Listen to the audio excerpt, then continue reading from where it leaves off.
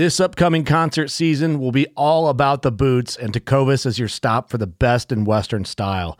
Tecovas has seasonal and limited edition offerings this spring and summer, including men's and women's boots, apparel, hats, bags, and more.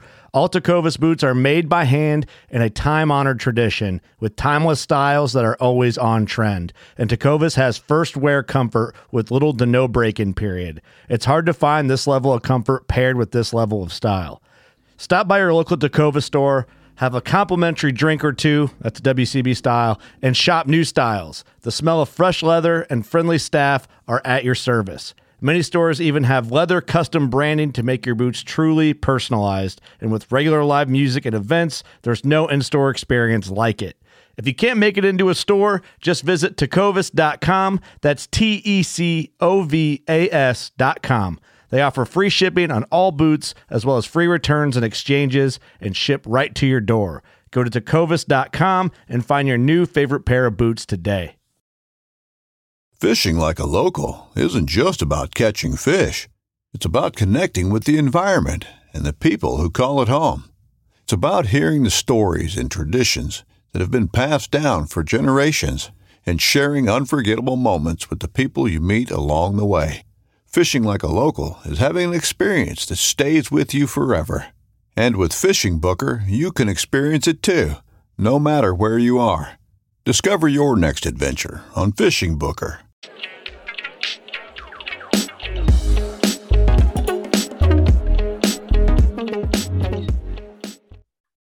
All right, everybody, welcome to another episode of Tide Chasers Podcast, where we are looking to connect you with other like-minded individuals in the fishing community, whether it be an angler, a fishmonger, a painter, an artist, a bait maker, lure maker, charter captains, party boat captains, restaurants. All those guys are our kind of people that we're looking to talk to, guys and ladies, of course. As always, you can find us on Facebook at Tide Chasers Podcast.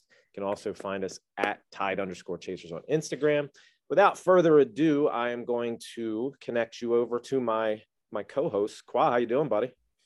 Pretty good, man. Pretty good. Nice to have you back. Yeah, winter's coming. It's about my hibernation time. I don't do well with cold weather fishing, so I'm gonna leave that to you guys. Yeah, the cold weather fishing is just starting, man. This is the good stuff. I mean, I don't know how cold weather it is. It's been in the 50s all week. Yeah, true. I mean, tuna's still around, bass still around. So, I mean, 50-degree water. It's still manageable, my part.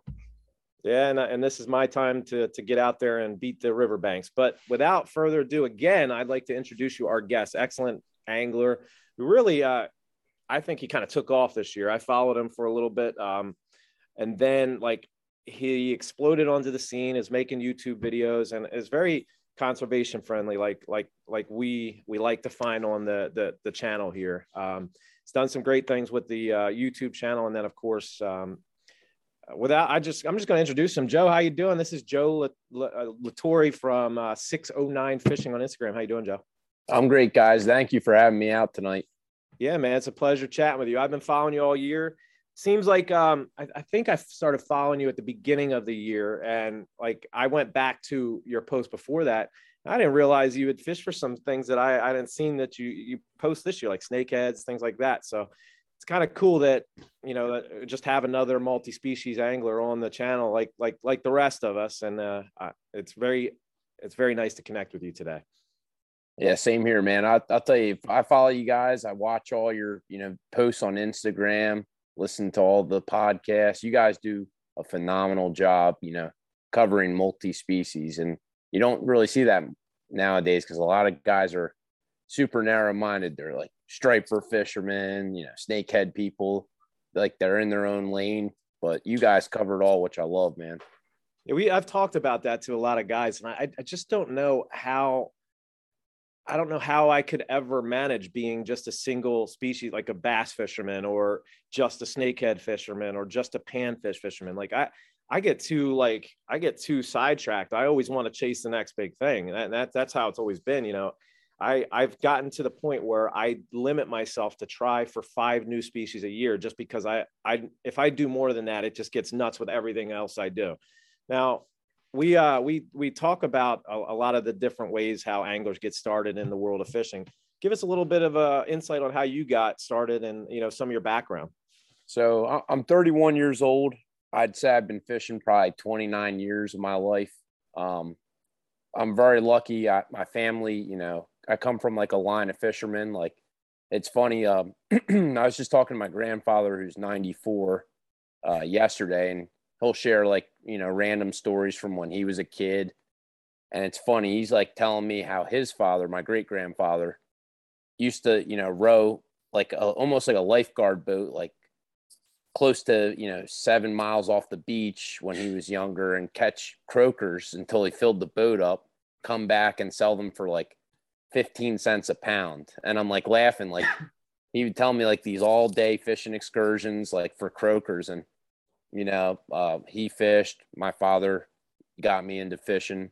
I'm very lucky. I'm very close with my uncle and my cousin Mike, both like avid fishermen, you know, been fishing their whole lives, and they've kind of, you know, got me started and showed me the ways.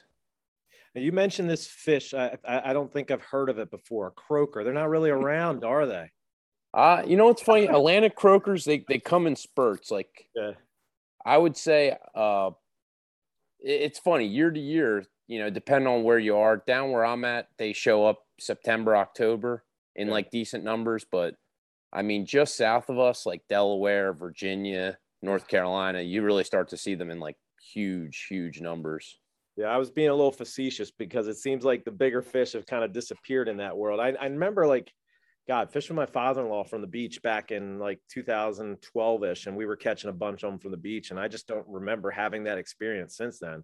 And then this past spring, I was down, it was probably, a little bit late spring, early summer. I was down in Virginia Beach, which is one of my second home. I go down there a lot, and I could not keep the croakers off my gulp fishing for flounder. Like, literally, like, you can't even get your gulp to the bottom. You're going through a myriad of schools of croaker. And it's just like, why don't these fish make their run up north to us anymore? And, you know, there's all this stuff about netting and everything else that you hear about the croakers down there, and they have to run the gambit like the weak fish and stuff to get to us. So it's just one of those fish that we kind of miss, because they're a fun panfish to target on the ocean side of things. Now, you said you've been fishing since you were about 2. That's about when I started my son. He was 2 years old when we first he caught his first snakehead when he was 2 years old. But yeah, I mean, like, what was it like, you know, your progression through the sport, like as a younger angler and then moving on? I saw a lot of your throwback pictures, and it's just amazing. I wish I had all those pictures from my mom when I was a kid, because she was the one that would take us fishing. And you have some amazing throwback pictures, man, with great fish as a kid. I appreciate that, dude. So I mean, starting out young, I think everybody's the same. That freshwater pond to get them going. That's where I first learned, you know, casting, retrieving, catching like bluegills, bass. I grew up, you know, half in Atlantic City, half in Smithville, which is just outside Atlantic City. So I kind of had, you know, the best of both worlds. Like, I grew up 2 blocks from the T-jetty. So, you know, a lot of my childhood memories of fishing are like walking up to the boardwalk and fishing off, like, you know, the boardwalk adjacent to the T-jetty, or fishing the rocks off the T-jetty for tog, stripers, kingfish, weakfish. You get the herring run. I'll be honest with you, what I think really got me into fishing was the spring spawning runs. And I'll tell you, one of the biggest things I'm really going to regret that my children won't be able to do is the spring herring run that we used to have in New Jersey, the like river blueback herring.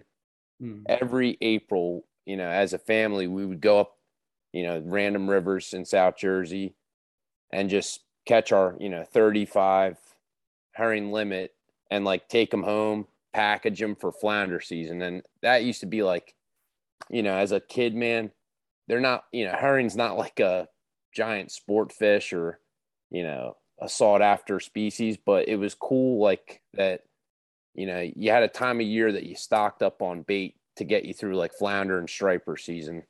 And I just remember as a kid, like, you know, some of the rivers that we used to go to, you would literally wade in and you could feel them running into your legs. Like, they used to be so thick that you literally netted them, you know. And unfortunately, you know, that fishery's been shut down since I think 2006. So That's a tough one because obviously we all know that's an amazing bait fish, and you remember that because it's a family memory. You guys used to do that as a family, so that's why that still sticks in your head.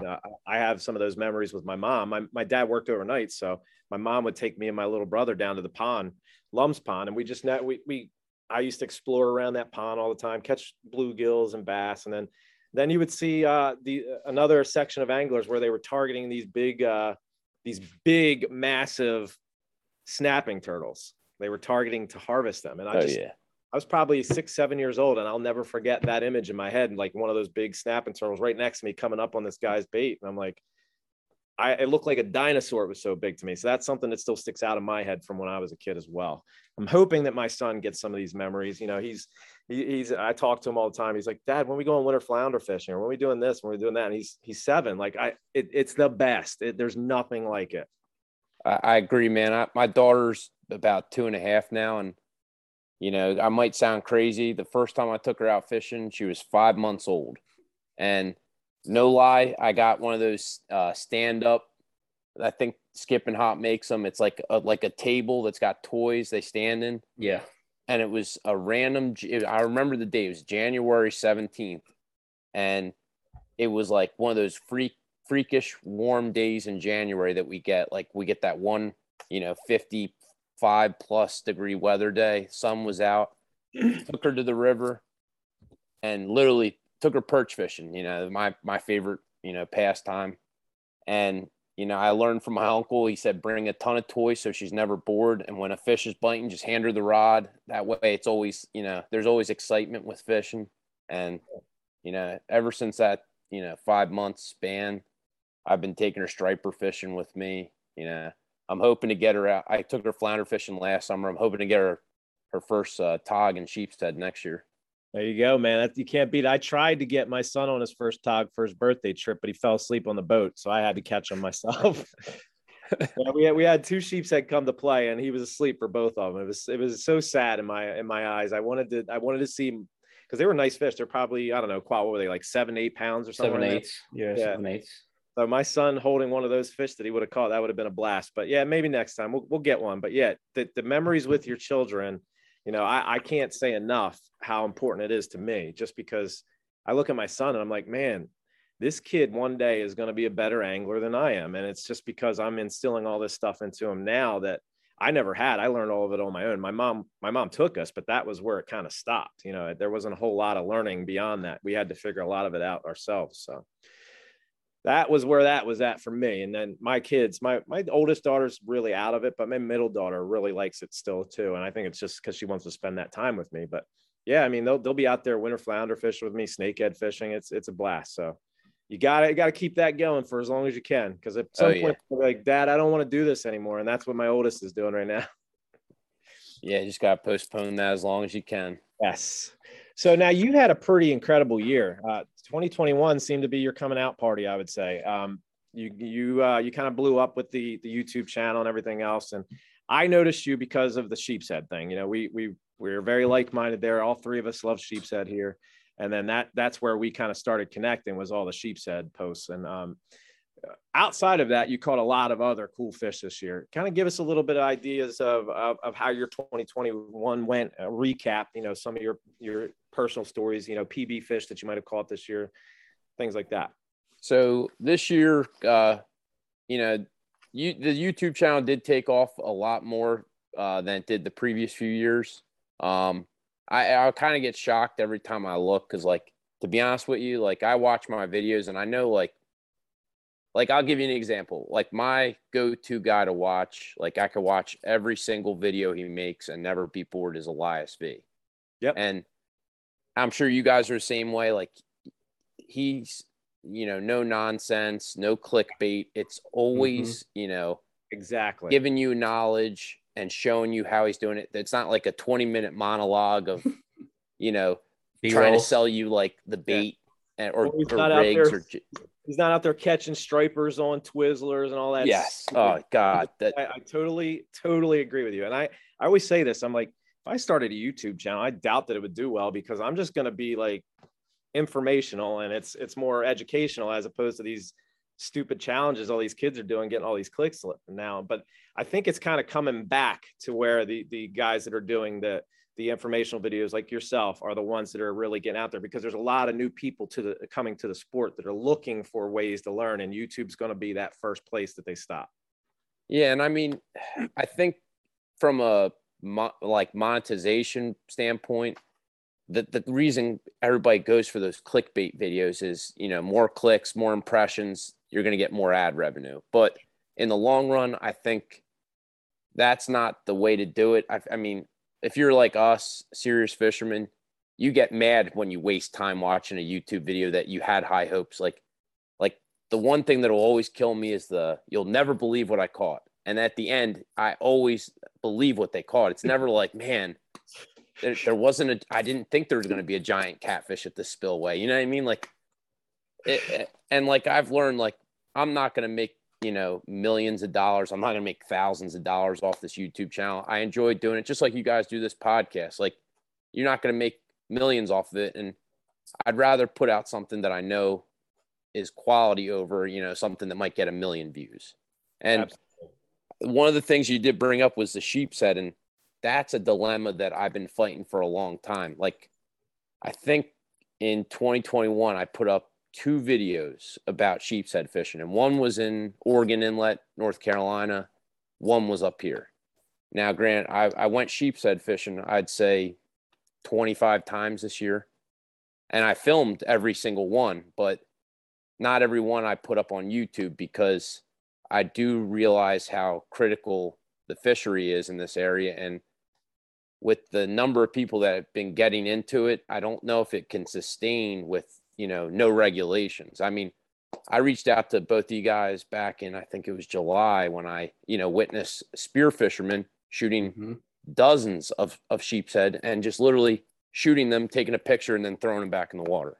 And that's where I kind of like pump the brakes with YouTube is, not everything that not every trip that I fish, unfortunately goes up on YouTube, because I do think about, if I do put this out there, how many people will learn this and, abuse it.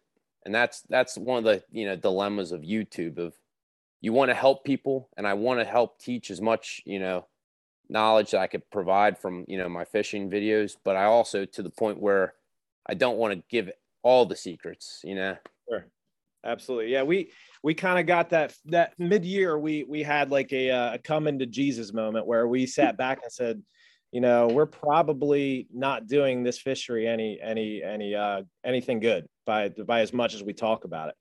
I mean, I posted just recently the 2 sheeps that I caught this year, but I changed the background. So it's just one of those things where, it's a fishery we care a lot about. We know you care a lot about it, and we're fighting for some protections there. So all the voices we can get in that battle, you're one, you live on the coast. So by all means, anybody we can get to talk about that is a big thing, because it's right now, it's a whisper.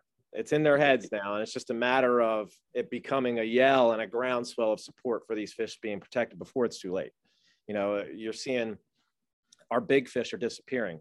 There's still big fish around. There's still big fish in certain places, but we're not going to really highlight that stuff anymore, just because we care about the fishery too much, more so than whatever we could gain from talking about it here.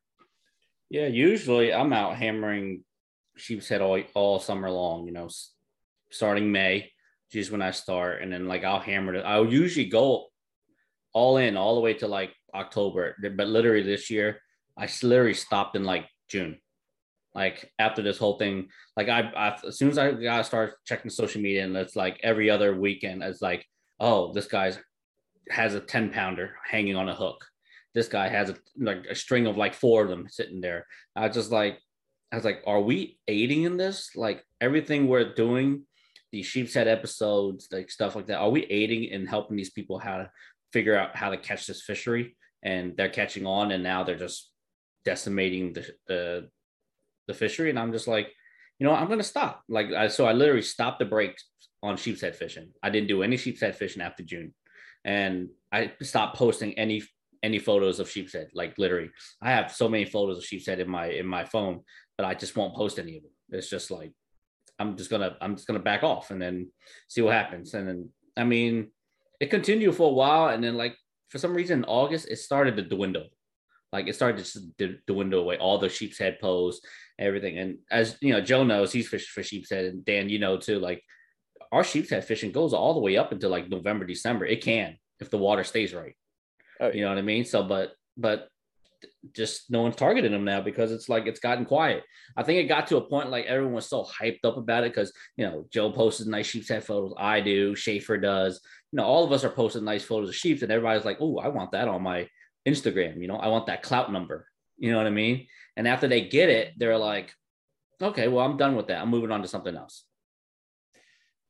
Yeah, it kind of became the latest and greatest thing, and I'm assuming like with things like cobia moving in and redfish moving in, we'll see that some of those people trickle towards those kind of fish but without a doubt, sheep's head fishing in the South Jersey area and actually even going all the way to North Jersey, I saw a lot more up north this year than I ever have in the past, and it's just while we talk to a lot of guys, right? So we talk to spear fishermen. We talk to guys that are out on the ends of these jetties, and they're saying they see thousands of fish, but we'll be out and not find these fish. So are they moving around? Is there a healthy fishery? There probably is. We just don't know.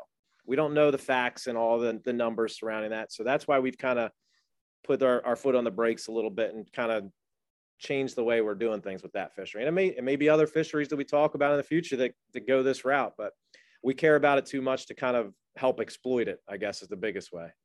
And I think you guys both really hit the big point, which has kind of become a sad thing that, a picture is what a lot of people like, not to switch the subject, but I remember in the middle of the summer when there was a guy who shot a tarpon off of a jetty, and his exact quote was, "Well, if I didn't shoot it, they wouldn't believe me." And I'm thinking like, do you know how much you could get a cheap Amazon GoPro, like a knockoff name brand underwater camera, and film it? Like, you don't have to shoot.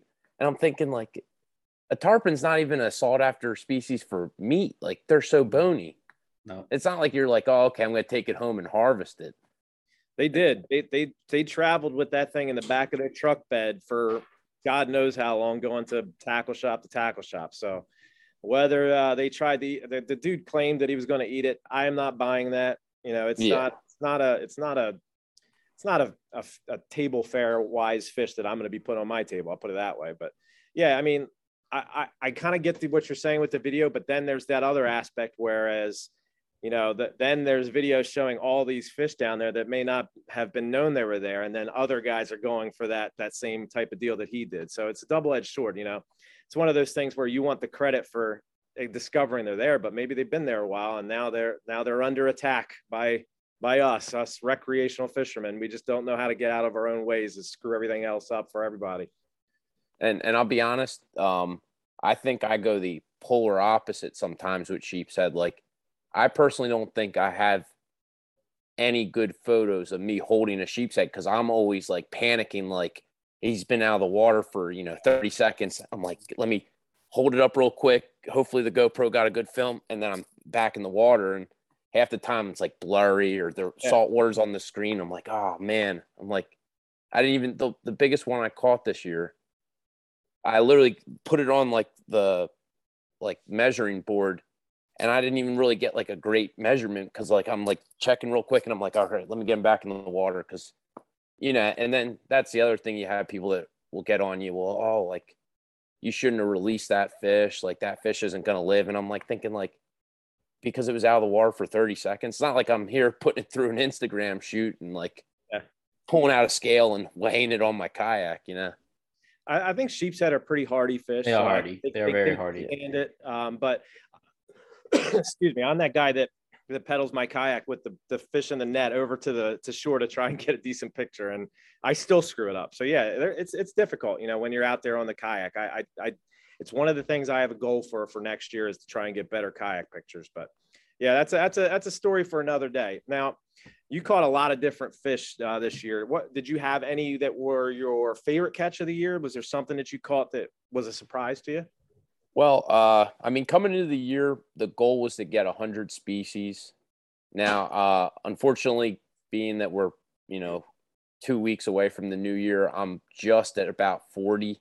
And you know what the killer was? I took one trip to Florida, one trip to North Carolina, and my Florida trip, if I spent like 2 or 3 of those days just with shrimp and like a high-low rig, I probably could have caught like 40 different more species, but it wouldn't have been as enjoyable. I ended up spending those days, targeting redfish and speckled trout because, the fishery down where I was, at nighttime just unbelievable. And, just using voodoo shrimp, DOA shrimp, Zoom flukes, just random soft plastics. And I had a little too much fun with them that I kind of missed out on some other fish. But I would say probably my favorite trip was to North Carolina. I went down to the Outer Banks for a week with my family. It was great because I got to spend time, with my daughter, introducing her to like surf fishing. Down there, though, I was very excited to get into some redfish. I'm not, when it comes to like that fishery down there, I'm as green as it comes. Like, I got a lot of advice from you guys. I got some advice from Fat Rich from Fat Dad Fishing. He really helped me out with like, lures he likes to throw and like different times of day where to look. And it was kind of rewarding because, from like if you're in the pedal kayak, like, and you're pedaling 10 to 15 miles in a day, it could get really daunting when you're not catching anything or like it's not coming together. And, the first trip I took in Oregon Inlet, I, hit a bunch of the sand flats on the way out to the bridge. And right at sunrise, I hooked into like a decent sized drum, nothing crazy. I would say like a upper slot. Gave me a great fight on like top water. And I was like, I got this one fish. I'm like, I got to get to the bridge because you know how the tide window in that inlet is for sheepshead. Wild, man. Wild. I've only fished it once, but that bridge is like wild. Why? I can't describe it any other way. What I was telling Schaefer was if the sheepshead there are like tog here. Like you go to the bridge and like every drop you can have one. That's what I was telling these guys. I'm like, I swear to God, on my children's life, I caught over 100 sheepshead one day there. And it's like if they miss it, you just drop it down like another inch or two and bam, there's another one on it. It's like there is a sheepshead in every space on every piece of structure around that bridge, even the old bridge pilings. Like there's a ladder coming out. They'll be on the ladder. I mean, it's amazing. I mean, if we had that kind of fishery here, it wouldn't be a problem. You know what I mean? But we don't. But since both of you guys already fished, I'm assuming none of the fish were big. Right. Well, go ahead. Yeah, go ahead, Joe. I was gonna say, so when I went down there was in the middle of August, which isn't a great time for sheepshead there because like most of the bigger ones they said like are earlier in the spring or in the fall. Yeah. But the biggest one I had of that trip would have been like just shy of like a giant up here. Like I hooked into some, but what I was fishing though was bigger baits. I brought a ton of sand fleas, which were like, the go-to bait, but I also brought about 3 dozen blue claws and I was literally fishing 1 ounce bottom sweepers with like literally half a crab. I was like, or half or a quarter, and it would kind of weed out the smaller fish. The biggest one I didn't like I said, I let everything go. I didn't, measure any per se, but I would say probably the biggest one I had was like 10 pounds. That ain't so bad. They're pretty decent. I had a 9-pounder that day. A lot of them though, like I'd say, so I had 50 and all I kept thinking is Dan's 100. and I'm like, man, this guy must have had like a 5-gallon bucket worth of sand fleas. Cause like I went through a gallon in like no time. Cause it's like, you could literally, and the beauty was it was the top of an incoming tide. So the water was like crystal clear. And like the only bad thing I could say about that inlet is it's almost like New Jersey in the fall. Like you're getting pulled in every direction. Like, so I'm on a bridge piling and I'm looking down and it's just literally schools of sheepshead just kind of like swirling around the pilings.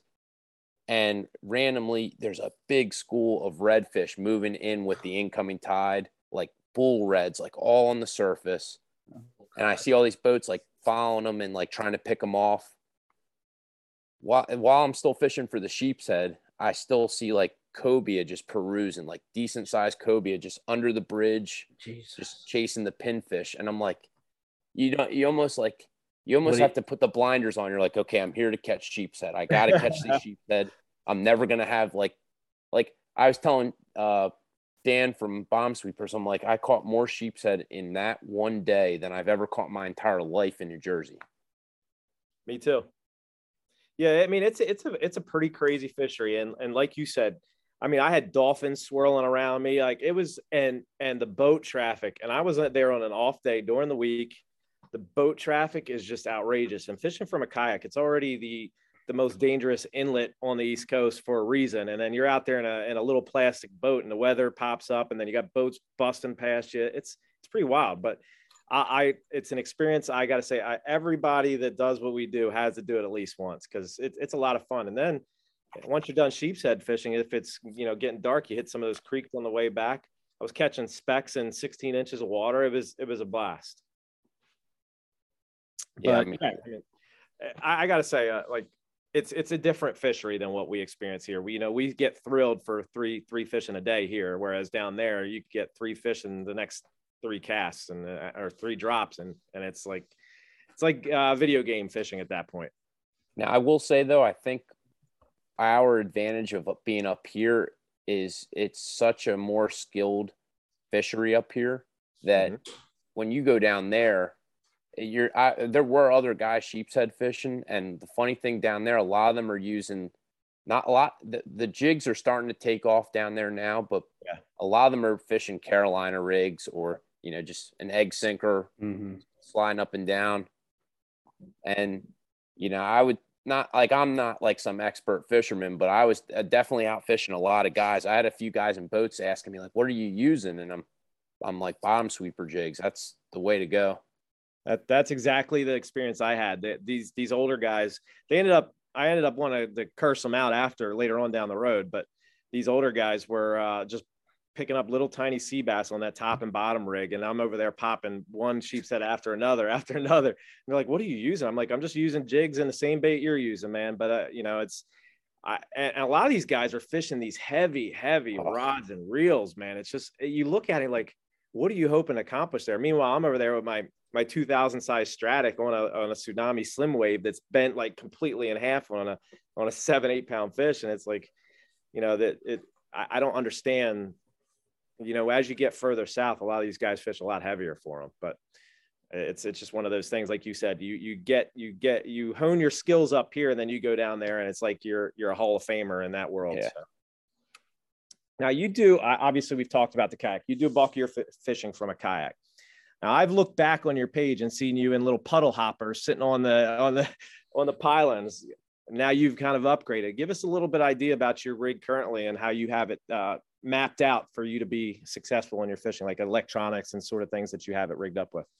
So those old videos, that was a Walmart lifetime, like $200 kayak, which when I look back on it now, like I almost want to take those videos down, because like I wouldn't hate for someone to see that and think like that's normal. Like I took that sitting kayak like literally miles off the beach in the fall. Now I didn't put those videos up, chasing bunker schools and like bailing out water. I had like a hand bilge to pump out the water, and I'm thinking like, man, is this really worth, catching a striper, like, risking your life? And I am ashamed to admit this. I was very hard-headed with safety. Like I never wore life jackets. In all those videos, I took we would take that out a couple miles in the fall, no life jacket. I would have been screwed if I, capsized, or like no VHF radio. But in my older age, I've gotten smarter. I wear a life jacket now. I did move into an Old Town kayak last March, which, I own a boat, and the funny thing, the minute I got this kayak, I've yet to use that boat. I'm ashamed to say that it's been sitting in my driveway for a year, but all the people that have kids know, like when you only get so much time to fish, like the kayak is just so ideal. You could throw it in your truck. You could be in the water within minutes. You could be out of the water within minutes. You're not waiting at the ramp. Yeah. You don't have to worry about engine problems. I was between a Hobie and an Old Town because I had so many guys. Like, you know, I think I reached out to you beforehand, like asking you about your Hobie, and you know, the deciding factor I think that came down to it for me, like because both of them are great for fishing. Sure. But I really like the pedal drive system because I do a lot of, you know, structure fishing, and I like the idea of if you need to back off, you instantly, not that pulling that string in a Hobie makes, it's really not that pain. It's a pain. It really is. It really is. So your instant reverse is money. Like I fished with my buddy Pat, and he hit that instant reverse. Meanwhile, I'm like 20 yards behind him once my reverse finally kicks in. It is a game changer. It really is. So I am jealous. I'm not going to lie. I am jealous of that drive system. I love my Hobie for everything else, and it's fine. You know, I do well with it, so I can't complain. But yeah, I mean, that Old Town, man, I love it. If I could car top that thing easily by myself, I'd probably have one.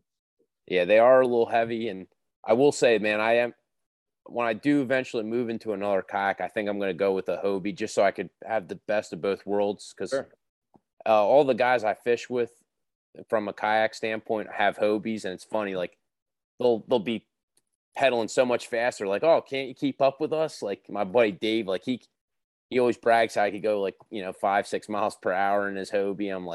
I'm sitting there going like 3 miles per hour, like pedaling like Lance Armstrong, trying to keep up with him.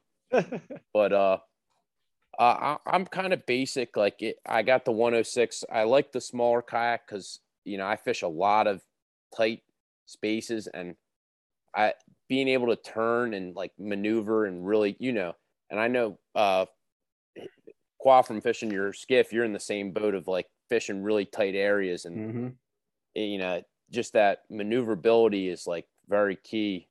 And I found that, you know, moving to that pedal drive, that's the other thing. You know, fishing from the sitting kayak, I'm sitting here trying to paddle myself to a spot and fight the current and then fish with one hand. You don't realize how like seamless just fishing with a pedal drive kayak, like keeping your feet moving and just having your hand to steer and one hand to fish. Like it's amazing, like the technology. Cause like when we were younger, this wasn't a thing. You had an ocean kayak or you had a boat, a John boat, you know what I mean? Absolutely. But I agree. The pedal drive has changed the game for a lot of us. Yeah, I mean, it's all a game changer, even from my perspective. Like when I first got my Hobie boat, my Hobie skiff, I didn't have my trolling motor on there. So imagine me trying to sheep's head fish with no trolling motor. It's it's one arm hanging and one arm, you know, it's like, yeah. Okay, well, how do you open your bail and drop your line when you're still holding the thing? So as soon as I got that trolling motor, it was a game changer. I could fish comfortably for most fish on structure by myself without even worrying about it. Yeah. So as us anglers, it's like whatever technology comes out that puts us as an advantage so we can fish more easily, it's better to do that instead of struggling just to fish, because it's not enjoyable when it's a lot harder to fish. So if you can cheat and get that special technology to help you guys out, just make sure you do it. Oh yeah. I mean, Joe, I'll give you a quick story here. So my first kayak was an Ocean Kayak Prowler 13. The first kayak I actually used. I had a 55-pound thrust trolling motor on it. And when I would be sitting in that thing, it would be like this far out of the water. I had that thing so weighed down. So I eventually upgraded from there to a Hobie Pro Angler, which I love that kayak, but it was not something I could manage on my own. So I stayed at my father-in-law's house, and I had to wait, you know, for an opportunity where we could both go out, use his trailer to get it out there. Loved the kayak, but I've used it maybe 7 or 8 times total. I ended up selling it and had a little bit of money left over. I put money towards the house, ended up selling it and bought a Vibe Seaghost 130. Great kayak. But to your story, I'm sitting there fishing the bay, fishing some structure. I get blown out, tied with the wind, 30 minutes for me to come back to the spot. You know, it's just, that was the last time I fished from that kayak. I put it up on my roof and proceeded to limit out on fluke from land that day. And just at that point, I was like, okay, it's Hobie or bust. So I waited a couple of years to find the right kayak, and the Hobie Compass fits my needs. Now I will probably eventually get one of those, the Old Towns, and then my son or whoever will get the compass. It's going to stay in the family, but that's my goal. Yeah, I mean, every time I watch the Elias V videos and I see him in his Hobie, I'm like, man, and it's funny. It's one of those things. It's like you don't realize it until you own a kayak. Like you look at how his setup is, storage and all that, and you're like, man, like, and it's the same with boats. When you're looking and watching like guys fishing from their boat, and you're like, wow, like going back to your point of technology, like it's amazing. Like growing up, like imagine having Spot Lock 20 years ago. Oh, game changer, man. You know what I mean? Like it's funny when you think back to when we were younger and like what you had to do to catch fish. And now it's like, you look at like the new technology for, you know, like live scope, and you could see the fish actually moving on your screen. Yeah. Like, man, it's wild. But just technology now turns most of these anglers out here into like wreck anglers, right? Professional wreck anglers. Yeah. They don't have to deal with wreck anchors. They don't have to deal with double anchoring over a wreck. You know, I mean, literally drive over, hit the Spot Lock, and call it a day. You know, it turned the tog fishery into something spectacular now, in a sense. It makes everyone a tog fisherman. So, it's funny you say that. My buddy who does a ton of wreck fishing, Brian, he'll take me out every once in a while. Has a really nice boat. He's like a huge technology guy. In fact, he's like the tech guy where I work, and he's got like this screen that it looks like a giant TV on his boat. Like has like everything under the sun from like chart plotting, sonar, you know, weather. And like, it's funny how far we've come. And also I'm like thinking how ridiculous certain things are. I guess whatever program he has like Netflix built into it. I'm thinking, when are you ever watching Netflix on your boat? Like, unless you're living on that boat, like I'm not trying to watch like a 45-minute episode of something on the ride out to the wreck, you know? It's just kind of funny, like how, like, I don't know who in their right mind says like, let's put Netflix on this fishing app. It's just crazy. Like I put a radio on my boat. You know what? I don't think I even turned it on this year. I was going to say that. Like, I know a lot of people listen to music. I can't. It takes me off my game. Like, I love music. Don't get me wrong, but I'm laser focused. If I have music, I'm like, it's going to mess me up. And then, not to mention, from a kayak, you're already a sitting duck, right? So you got to watch out, have your head on a swivel for everybody around you. So it's just one of those things where it's nice in theory, but it doesn't really work on the water, in my opinion. I agree. Now, you spent a lot of time with the sheep's head and tog, but was there a fishery this year that you felt going into the year you were a little green on, that you really tackled and felt confident by the end of the year that you had it figured out?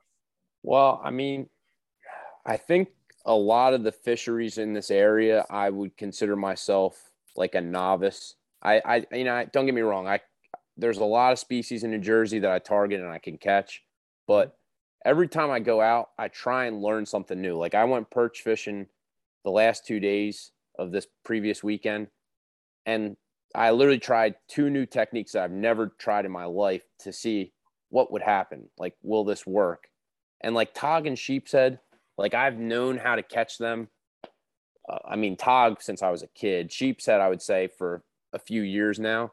But I feel, and I'm sure you guys would agree, every trip you go out, you learn something slightly, you know, new that you would never think, or you might see someone do something new and you're like, wow, like I would have never thought of that. Like listening to your guys' podcast, you know, I love the knowledge that like your podcast, I could listen to every day because like every time you have somebody on, I learn something.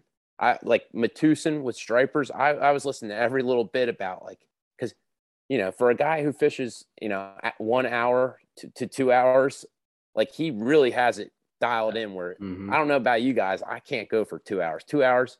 And I'm probably looking at my watch and texting my wife, I need 2 more hours. Like the fish aren't cooperating.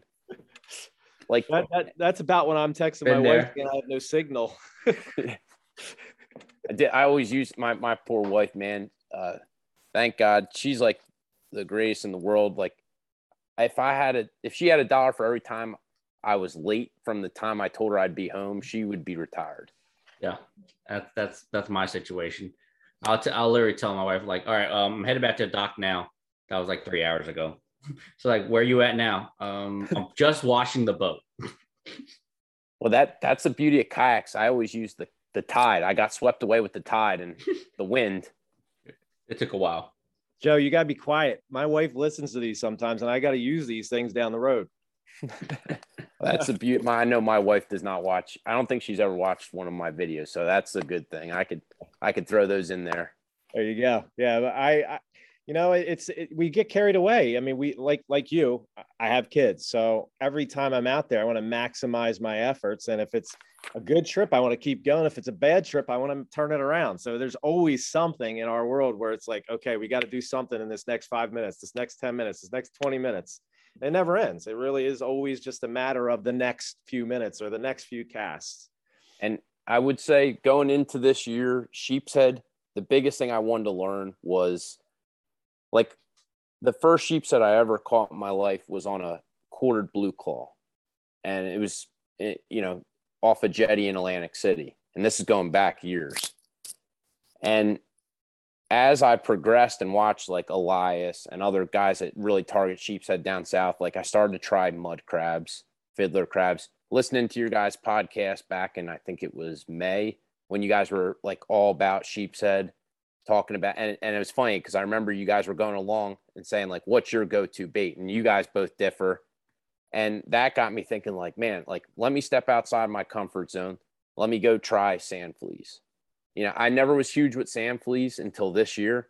And like fishing for them, I learned a completely new thing. I also learned that like, that's like the greatest bait for jumbo perch. Like some of the biggest perch I caught this year were on sand fleas, like, which you would never think like something that's up a river. Because think about how often a white perch runs into a sand flea. Never. Like how often do you catch a white perch on the beachfront? Never. Yeah. The closest I've ever got one to the beach was a half mile from an inlet. But even that was like a stretch on like a dead low tide where you have more fresh water coming from the rivers. Yeah, I mean, listen, sand fleas and the sand fiddlers are my go-to. No matter what that other guy over there says, they all work, right? I'm a sand flea guy, and to your point back when we were talking about how much sand fleas I had when I went down there. So I was driving. I left work that day. It was a Saturday. I left work and started driving immediately from work, and I stopped at the Oceanic Pier in Ocean City, Maryland, and I think I bought like 3 pounds of sand fleas. It was like, those little buckets with the red flip lids. It was 2 buckets full of those.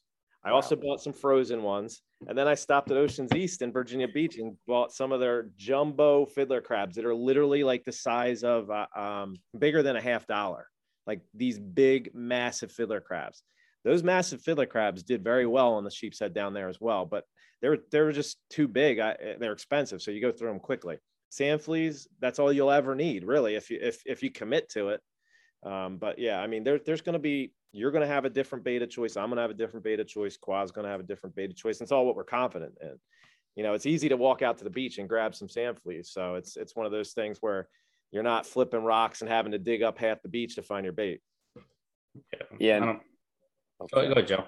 I was going to say, well, the interesting thing that I learned with sand fleas, so, not giving away too many secrets, but fishing for the sheepshead, I learned, kind of a better idea of how to target them off of sod banks, right? But what I was finding, I was fishing with a guy who would fish mud crabs or fiddler crabs or the shore crabs, and he was out producing on the sod banks, like I'd say 4-to-1 sheepshead, and I was fishing, sand fleas at the time, just sand fleas, and not doing as well. And it made me think like, well, this is weird because if I go to, a spot that's a mile away, that's all they hit for me. And like, they're just on them like you couldn't believe. But then I start to think, well, how often does a sand flea show up in a sod bank? Never. I mean, it's almost like I wasn't matching the hatch. They'll see those crabs coming from those sod banks, especially the fiddlers. And it's like small stuff like that you don't think about because you think, well, I could catch them on this here. It should work here. And it doesn't always work that way. And, that's true. I like to use the bridges and jetties and things like that are closer to the beachfront because like you said, matching the hatch is an important thing. That's why blue crabs is going to be good no matter where you go, because they'll find them everywhere in where they'll roam, whether it be on the sod banks, whether it be on the bridges, they're there. They're going to be on every dock piling. So that's probably one of the safer bets. But sand fleas, for me, money. I love them. And one of my tricks is I'll take like a handful of them and rub them all together and just chum with them. And it really makes a difference. So it's a little bit easier to do with them, no claws and everything else. So. Yeah, I've never had any luck with sand fleas at all in our area, period. Only time I've ever had luck with them is like tog fishing off the jetty or something, but like sheep, not a chance. It's, I have to get you out, man. Yeah, I've just never done well with sheep on them. It's just so weird. I bet you one of our spots where we catch big fish would catch well on the sand fleas there. I tried it. It's tall. All right. Well, how about we do this? We talked about having that little bet where you and I we have a sheep off. I'll fish with sand fleas. You fish with your bait of choice. We'll see what happens. No, let's just keep it whatever bait we want to fish with, because it's still like I said, it's still gonna be a handicap, and I don't like having handicaps. So I don't think you have a handicap. I think I'll do better than you, but we'll leave that for another episode. Sure. Now, Joe, you film a lot on the water. We talked about that, and you're like we said, your YouTube channel has grown significantly this year. What would you attribute to it taking off, and what types of things did you learn along the way for people that may be just getting started in that world that you could give a little bit of advice? And then from there, I'm going to turn it over to Qua to talk about the meat and potatoes of this episode. So, I think the biggest thing I've learned when I started the channel was like when the pandemic first hit. And the reason I actually started like doing videos and putting more up, prior to that year, every spring I'm in full lacrosse mode. Like I coach the high school team in my area. And like when I'm in lacrosse season, it's like blinders are on. I might fish, which is, I'm ashamed to say I might fish like 5 times in a 3-month span just because I'm like so ingrained with the season. And when the pandemic hit and, schools got shut down and sports got shut down, I had all this time I've never had, like after work, to actually go fishing in the spring, which I hadn't honestly done since I was a kid. Cause, going from college straight to work, the last 10 years, spring has been like a dead period for me. And I thought, what, I enjoy fishing. I think I have some interesting trips. I would like to like show people what I'm doing. I know a lot of things I've learned about fisheries were from YouTube, from people showing like just small tips. And, that year, the pandemic that like started in March, and literally there was a span in April where every day I would upload a video, and it was like a daily trip up the river, or like a daily trip to the beach, or, fishing in the back bay. I think the biggest thing is like, I'm not looking to become famous. I really actually like, I like the channel being what it is. I'm not some superstar. I like that, I do have a decent following, but it's not like a crazy cult. I just enjoy that, like the people that watch these videos, like I actually am blown away that like people spend time watching these. Cause like I said, like if I looked at my videos, I am not the best editor. And that was the first thing I went into. Like I look at Elias V. You watch his videos because you learn something and it's entertaining. You're not watching it because like he has like a Coen Brothers like cut and like there's like great music and like sound effects and all that. Like you're just watching it because it's good old fashioned fishing and knowledge. And that's right. Like I look at him and I try and like emulate what he does. He kind of talks in the beginning about what he's about to do, shows what he's doing, shows him catching fish, and it's never like anything else. I will say though, as you get older, it's one of those things you learn. I look back at when I was younger and wish that I fished as much as I want to now back then. Before, you have kids and responsibilities. Like I look back on like my 20s and I'm like, man, I wish I went fishing. Like I wish I went sheep's head fishing every day, or I wish I went tog fishing every day in the summer. Yeah. I look back even like 10 years ago compared to how I used to fish then to now, and like how much it's changed. And I'm always like that. Like, man, I wonder where I would be now if I had spent more time in this period of my life fishing, you know, like where I would be, like if I'd be doing something different in my life. Cause I love the sport so much that, you know, if the right opportunity came along in this world, I would take it. You know what I mean? Just because it's one of those things. I had a friend that said, hey, you know, my partner's going to retire. You can have the other boat. Like, I'm like, I don't even have a captain's license. He goes, it doesn't matter. We'll get you your hours and you can fish. Like something like that. If I was a teacher, I'd jump right on it. You know what I mean? That's what he said. He said, you got to go become a teacher. And then the summers are off and then we just grind. And I'm like, man, that sounds like amazing. But then again, it's like, I'm giving up my whole summers for something that's becomes work that I loved. You know what I mean? Well, I hate to tell you this. So I have my master captain's license, like tonnage. Okay. And I work actually on a head boat all summer long. And I'll be honest, it kind of kills a certain fishery. Like flounder fishing for me has been murdered from working on this boat because of like the stuff you experience. Right. Like you do have your great days where you get younger kids out there and you're teaching them and they're learning, they're excited. And then you get like the people that come out with like the irrational, like I need 20 pounds of flounder by the end of this 2-hour back bay trip, you know, in the middle of August when all the big fish are out in the ocean. Like, Right. But there are days where it's enjoyable, but I think everybody sees that captain's license. They're like, oh man, like to run your own boat. I like, depend on if you did like private charters, those guys seem to be like enjoying what they do because it's small groups, it's more niche. One-on-one. Yeah, and we talked about this with a couple of our captain friends, our charter captain friends. It becomes entertainment. You becoming an entertainer and an educator in that position, you know, because you have maybe, you know, somewhere between 2 and 6 people on your boat, and you have to keep their attention, and you may not be catching fish the whole time. You may be sitting there trying, and you could still be educating and, you know, entertaining at the same time and holding a conversation. You know, it's not always about the fish. It's the other stuff that you do while catching fish or trying to catch fish that brings those clients back the next time around. So yeah, I agree. Like I don't know how I would react if my love became my job, but I would rather be doing that than what I'm doing currently. So, well, I'm gonna pop this over to Kwa because we're gonna get into the best part of this episode. Yeah, we're gonna get into what Joe does best, right? If you ever watched this video, you haven't. Well, this is what he does best. He teaches us how to catch fish most of the time. But so specifically today, during this time, most anglers, not typically this season, because we're having a typically warm season. So the stripers are still here, the bluefins are still here.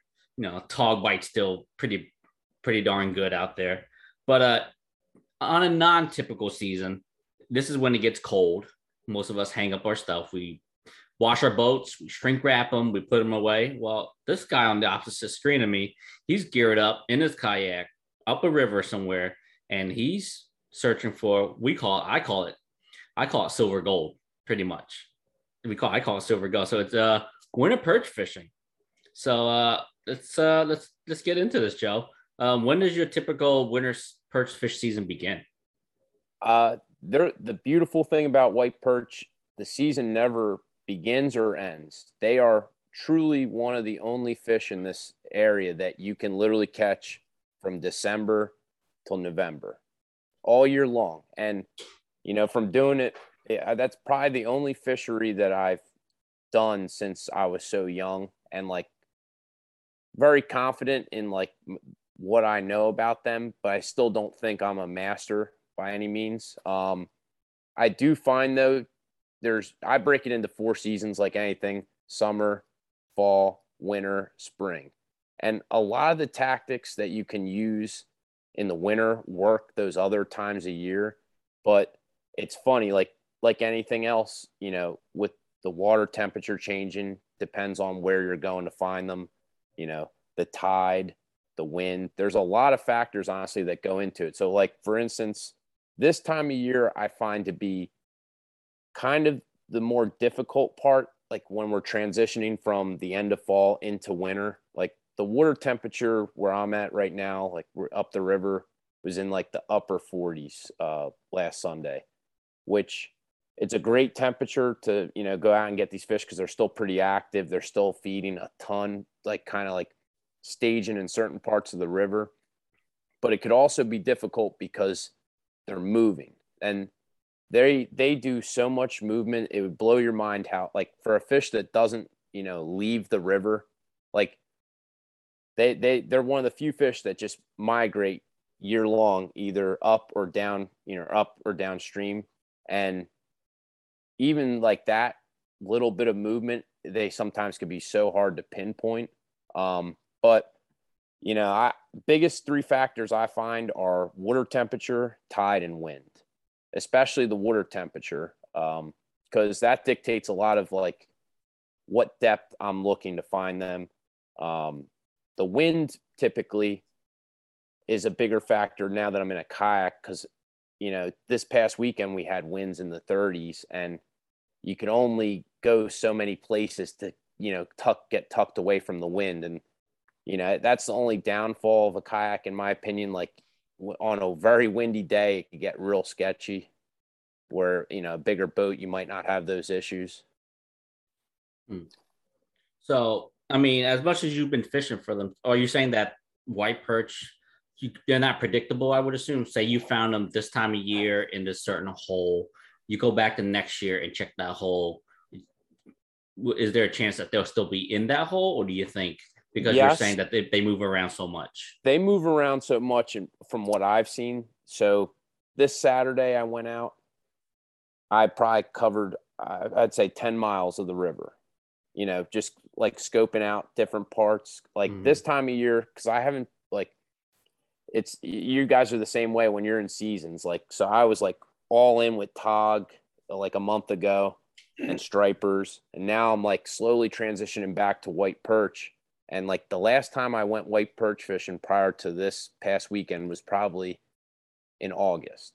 So this last weekend was more of a recon. Like I wanted to kind of cover as much ground, maybe not fish as much as I would like to, but I want to start seeing where they are.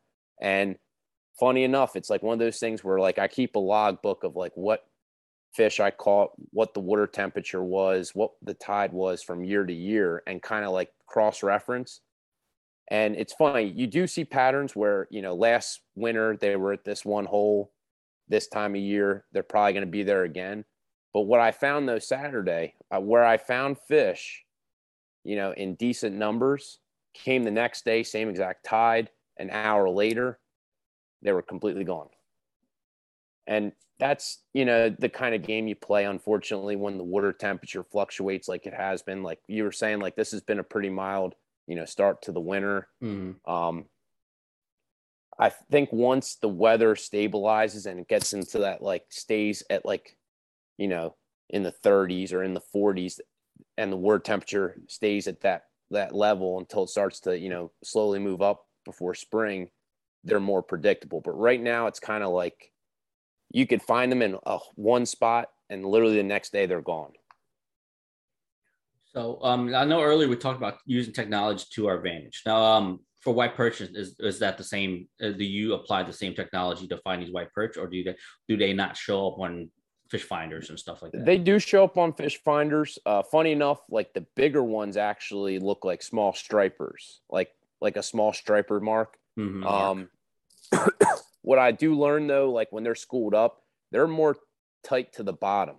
So like if you're crossing over a spot and you start to see like that lumpy, you ever see like how like sea bass kind of look like the squiggly lines? Yeah. It kind of looks like that, but like much tighter to the bottom. They do seem to, tend to like very tight to the bottom. Sorry. You're good. Yeah. Okay. So they kind of do, because for me, I was like, I winter fishing. Like I said, I told you guys earlier, I don't do winter fishing. It's just way too cold. But at the same time, like white perch fishing is just something I do love it. Like I do it during spring, like the April, May spawn. That's usually the only time I do fish for them because I get some really big ones, and they if you've ever eaten white perch, they're delicious, and they fillet really well. Like I took Dan for a session out there, and it brings you back to being a kid. You know what I mean? Like trout rods. Like we had so much fun. We had so much fun with that. 4-pound tests. We had little bobbers and like little mini jig heads, and we were catching them on grass shrimp. You know what I mean? But it's like the sight of the bobber just going down, and us as kids screaming at each other like, your bobber's down, set. Yeah. We're doing hook sets like way up in the air on these little fish. It was wild. It was so much fun. It was Quam, me, and Johnny, and we got some crazy. Like honestly, I've never targeted white perch like that, but we got into some big 2 pound, 2.5 pound fish, and it's just like, wow. I had no idea. I've only caught them with my catch, and I've caught them a little bit. Like there's a little creek that opens up into a river. I fish in Delaware, and I've caught some real nice crappie there. But in the April, I'll catch some real nice white perch on like little tube baits that look like grass shrimp. So it makes sense, obviously. But yeah, I mean, it was so much fun. That was probably one of my favorite fishing trips of the year by far. And see, I like filming this fishery, and I put up as many white perch videos as I can because in our area, they're very prevalent. There's not a heavy pressure until the springtime. And it's almost like the stock trout, like where everybody goes opening day and then like it phases off. White perch, there's not many of us that go out, and target them year round because let's be honest. I mean, in the summertime, there's so many other species that in this area that, tend to get more action than the white perch. And I believe that's the reason that they're so populated, because a few of us target them in like certain areas, certain times of the year, and that's it. No one targets them all season round. So during the end of spring, summer, fall, these white perch are just moving around everywhere, and pretty much they're just and they grow so fast. The way they reproduce, and they grow super quick. So I mean, they can get up to like, I've read 1.5 pounds within 3 years. You know what I mean? So it's like it's so quick, and they're I don't know if I forgot what the term it's called, but they can live in fresh, and then they can live in salt, and they can live in brackish. So they're like considered a semi-andromous. Yeah, that's what I figured that's the word. But interesting enough, with weight, you're right with weight, but with length. So a 5-inch fish is about 1.1 years old. 10-inch fish, 5 years old. Yeah. If you could believe that. That's kind of a crazy length of time to just jump the same, length. Like a 14-inch fish, they claim is close to 11 years old. So once they hit that 10-inch, they don't really. Yeah, it's the same thing with tog too. They like when they're infants up to like 14 inches, they grow super fast, right? They said 7 years it takes them to grow to keeper size, but after they hit that 15 mark, it's like, all right, now it's only half an inch every year. Yeah, so it's crazy. It's crazy when they grow so fast to a certain point, and then they stop, and it's like, okay, now we're going to take our time growing. But yeah, I mean, the white perch fishery is pretty incredible. Like the amount of them. Let's see, we're going to go down. This is one of those fisheries that we talk about a lot of times, where the fish, if you're looking for a sustainable option, white perch is that. Whether it be snakeheads, white perch, if you're trying to take pressure off of some of these other fish that we enjoy catching, but are not sure about keeping or releasing just because of, but whether you're in different states of overfishing, white perch is a sustainable option. They're a great option. They cook well. They're easy to clean. There's not a whole lot of negatives when we're talking white perch. So that's one of those fish where in the past, when we've talked about more sustainable options, white perch is that. That's one of those fisheries we're discussing at that point. Right, but at the same time, we're not telling you to go drag your 100-quart cooler down to the river and fill it up today and then go back tomorrow and do the same thing. We're not telling you it's a sustainable fishery, but we're not telling you to fill up 100-quart coolers for like 3 days straight. If enough people do that, guess what? This fishery is going to be going down that hole too. For sure. I think I kept 10 to 13 fish, something like that, and I fed my family 3 times. Can't beat that. No, can't beat that. Yeah. Yeah, and I mean, you see. I won't ever keep anything under 12 inches just because if you've ever had the fillet of white perch, like the small guys, unless you're gutting them, you're not really getting much off of them. Yeah. Either you're gutting them or you're frying them whole. That's a different story. But white perch, 12 inches plus, those are like the perfect size, and they're super easy to fillet, and the meats are so white on them. You'll enjoy them. So let's get into the your actual tackle for these. white perch. So that's where it could be very tough to decide what you want to do. So I'm fishing mostly tidal rivers. I do fish some freshwater lakes, but the tactics in the lakes to me are a lot different. Like if I go to a lake, I'm not fishing any live bait. It's all artificials.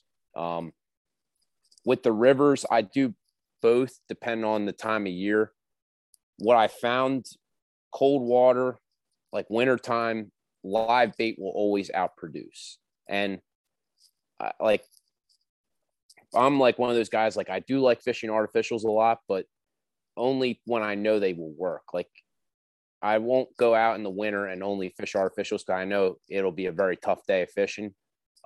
Sometimes you get them it's almost like building up a bite with Tog. Like if you get them in like a good school and they're just feeding like nonstop, that's when I'll start to add, artificials and move away from the bait.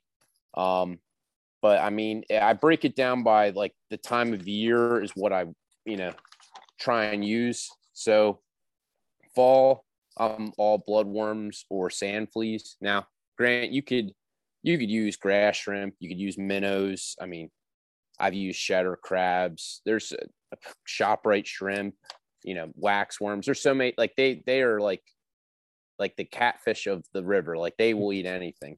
But I do find like certain times of the year, certain baits are like key. Like if you're fishing in the summertime, you can't beat shedder crabs. And I don't know if it's because there's more crabs moving around in those rivers at that time, and that's like their primary food source. Wintertime, shrimp. If you have grass shrimp, you're going to catch fish. It's just like, that is like, whenever they're not biting on anything else, you throw grass shrimp in front of them, you're like instantly going to get a hit if they're there.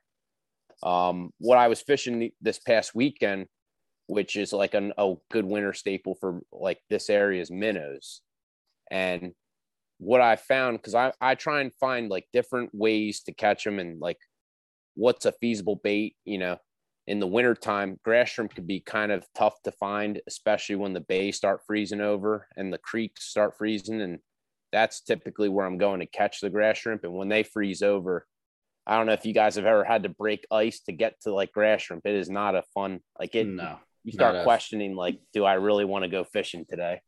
What has my life become? What has my life become? Breaking ice to catch grass shrimp. I'm telling you, that's my struggle every winter. But I'm learning like new things, like to like fight having to do that. Like, in fact, today I literally just picked up a flat of bloodworms. And what I do every winter, I buy a flat right before most of these tackle shops are about to close and preserve them. And I bag them up in half dozens to get me through the winter. If like I'm in a pinch and like I can't get minnows, I can't get grass shrimp, I have at least these frozen bloodworms. And I'll be honest, like they work better, I think, than actual live bloodworms. Like they stay on the hook better. That they hold the same scent if you preserve them the right way. In fact, I did a YouTube video last November on how to actually do the process. And, a lot of guys I get messages every day now, like about that video, like, man, you saved me. Like, I can't tell you how many times I bought a dozen bloodworms. I used like 3 and then like they go bad and I throw them away, and they're like freezing them now and using them. And, those are like the main live and fresh baits that I'll use. Like night crawlers work as well. They're a little bit cheaper, but if we're talking rigs, if you're fishing bait, I do my own, high-low triple hook rig. I use sabiki rigs, herring rigs, Tog jigs, shad darts. I mean, they're not a picky species. Depending on like what part of the river I'm fishing and how much current we have will depend on what I'm fishing. Like it's very tough to fish, 1 32nd ounce, 1 16-ounce jigs with like a heavy current. So if I'm fishing like the height of a tide, I'm more than likely using a rig that I could put like a 1 or 1.5 ounce, possibly 2 ounces, depending on what part of the tide, weight on the bottom to like hold that position. But if I'm fishing like low current, I'll fish like more like, almost like fluke rigs with like a jig on the bottom and then 12 inches up, like a standalone hook with, live minnow or a soft plastic, marabou jigs. They all work very well. I mean, it's kind of like what time of year. Wintertime, rigs is the way to go. If you find like a spot that you want to anchor up on and just hold, that's typically going to get the job done. Now, typically when you anchor up to one of these spots that you think are holding fish, and you make your initial first cast, and then the second cast, and nothing touches your bait the third cast, like how long do you give a certain area time before you say, you know what, I don't think they're in this area, I move on? Or is it just say you get a bite like 10 minutes later, and then do you hold out and just wait, or is it one of those build a bite kind of deals? I think it could be both. I've been doing it so much that I have in the back of my head certain areas that I know at certain parts of the tide, I might be there a little bit early. It's almost like tog fishing. Like if you've gotten to a spot, structure, and you get there and the tide is moving way too quick and you're just waiting for that like magic hour. Yeah. And you're like, you know what, let me wait maybe 20 more minutes and see if it slows down and if the fishing picks up. And that's how it could be sometimes. Like Sunday, went to a spot that I know that they would show up in because just how the tide moves in this one area. And it's funny, like one of the big misconceptions with perch is everybody thinks winter. What's the first thing you think of when you think of perch? Like, where should you go? Deep holes. Deep holes. Warm. Right. And that is not necessarily the truth. In fact, I was catching them Saturday in less than 2 feet of water in 47 degree temp water.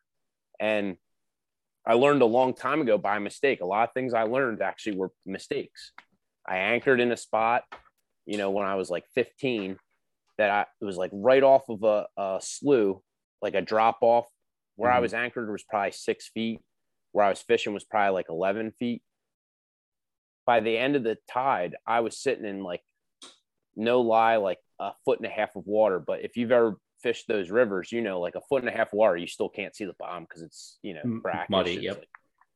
And I did one of those, you're trying to cast and the bail's still closed, the old cast. It hits right down at the, like where my engine was. And literally as soon as it hit the bottom, I had like a monster hit. And I couldn't believe it. It was literally, I just lifted it up and it came out of the water like a jumbo perch. And I'm like, man, I wonder if that guy's been, and literally the next 20 casts were literally flipping it behind the motor in like 2 feet of water. And this is in the dead of winter. And I'm thinking like, it changed my whole thought process. Cause I've always been thinking like, man, they're always deep. They're always deep. They're always deep. I come to find out that a lot of the marine biologists in this area that do like the studies and like try and net them and like kind of study their movements said that they actually tend to be in shallower water at certain parts of the day in the winter when the sun's up. Yeah. They say it heats, I guess, the bottom. That water gets a little bit warmer than, let's say, like a deeper spot. Yeah. Because I think what happens is I think white perch are actually not really perch. They're actually part of the striper family. Mm-hmm. So as stripers are the same. They're the same thing. During the day when the sun's up high, they're usually on the mud flats warming up because the sun's already heating up the mud. So that water temperature is going to be a few degrees warmer than the deep pockets. Striper during the winter, during their holdover season, they are sitting in deep pockets because they want to stay warm. So they move up into the shallows during nighttime because the sun warmed up the mud already. So that's why a lot of fishermen during spring and stuff, they fish the shallows because the mud's already warm from the day sun. So that's why they catch them. So I'm assuming perch are somewhat acting the same way stripers do because they're the same family. Warm days, sun's bright, they're sitting on the flats just staying warm. That's all they're doing.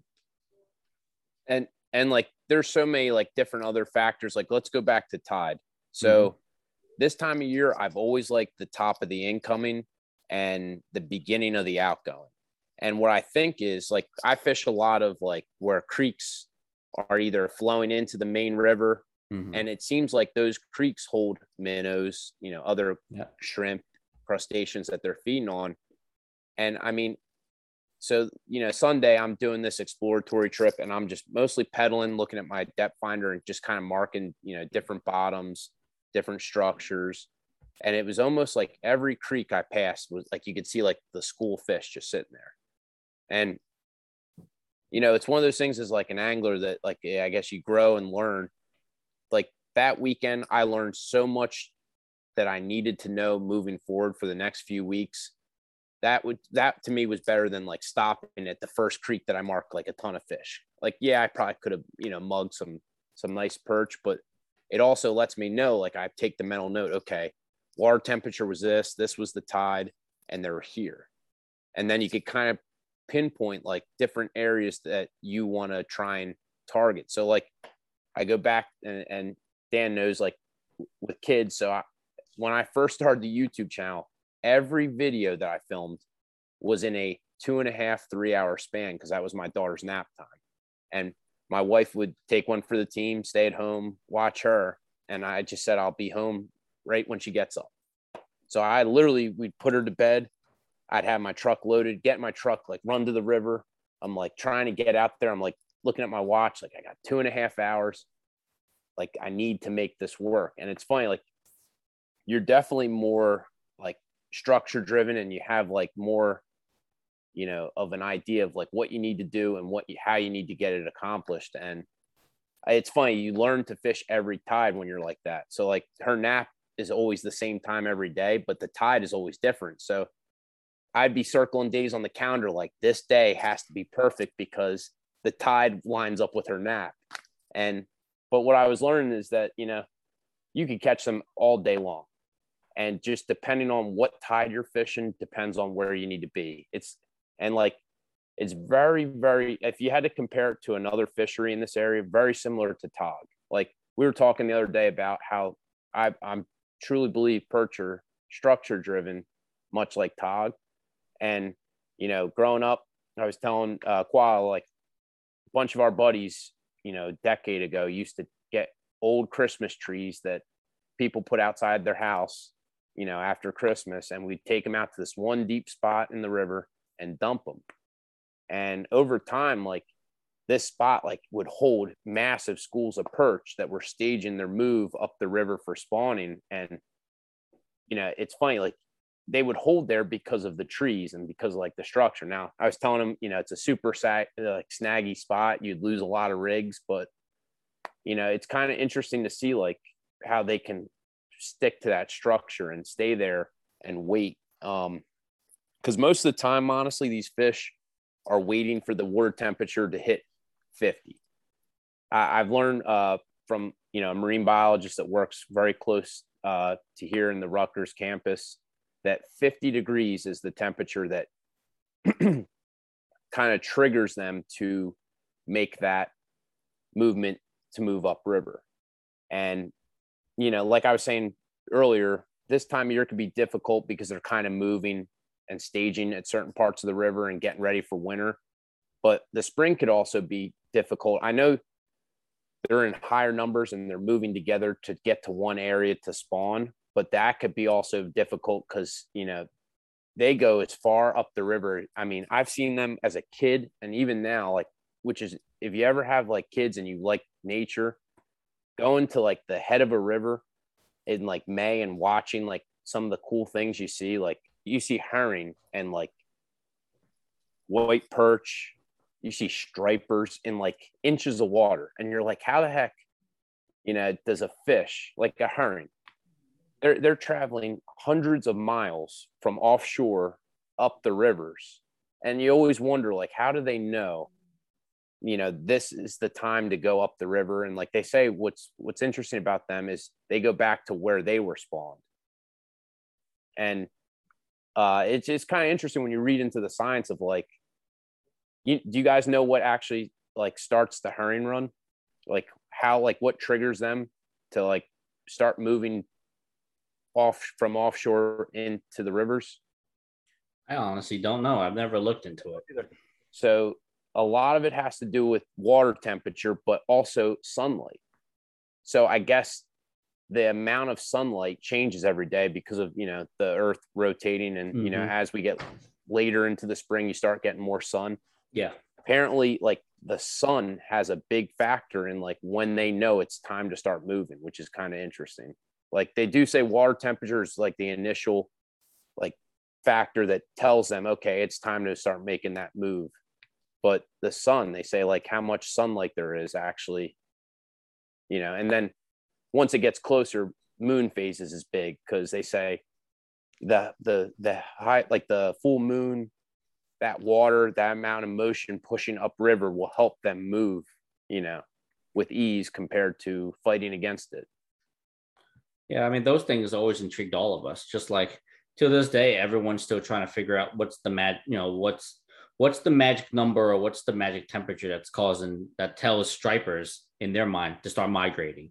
Like it's like, oh, we're hanging out fall. Like when do we start going back home? Like how do we know? How do they know? You know what I mean? It's one of those things we'll just never understand. Like stripers is like, you flick on the light, let's migrate for our spring run. Flick on the light again, let's go back home. You know what I mean? Like, well, we can't figure it out. If we could figure out a scientist that can figure out exactly what triggers them, that'd be pretty amazing. But like I said, a lot of people say it has to do with the water temperatures too. That tells the stripers, hey guys, it's time to go. Yeah, it always amazes me. Like I don't like to overthink things, but like it's kind of crazy when you think about like the grand scheme of how like a lot of that works. Mm-hmm. Yeah, like the white perch in this one certain area that we fish, it's like they're not there all year round.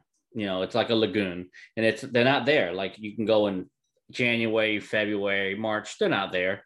It's just we always check our Instagrams and our Facebook memories, right? Because it gives us an idea of the time frame that we caught them.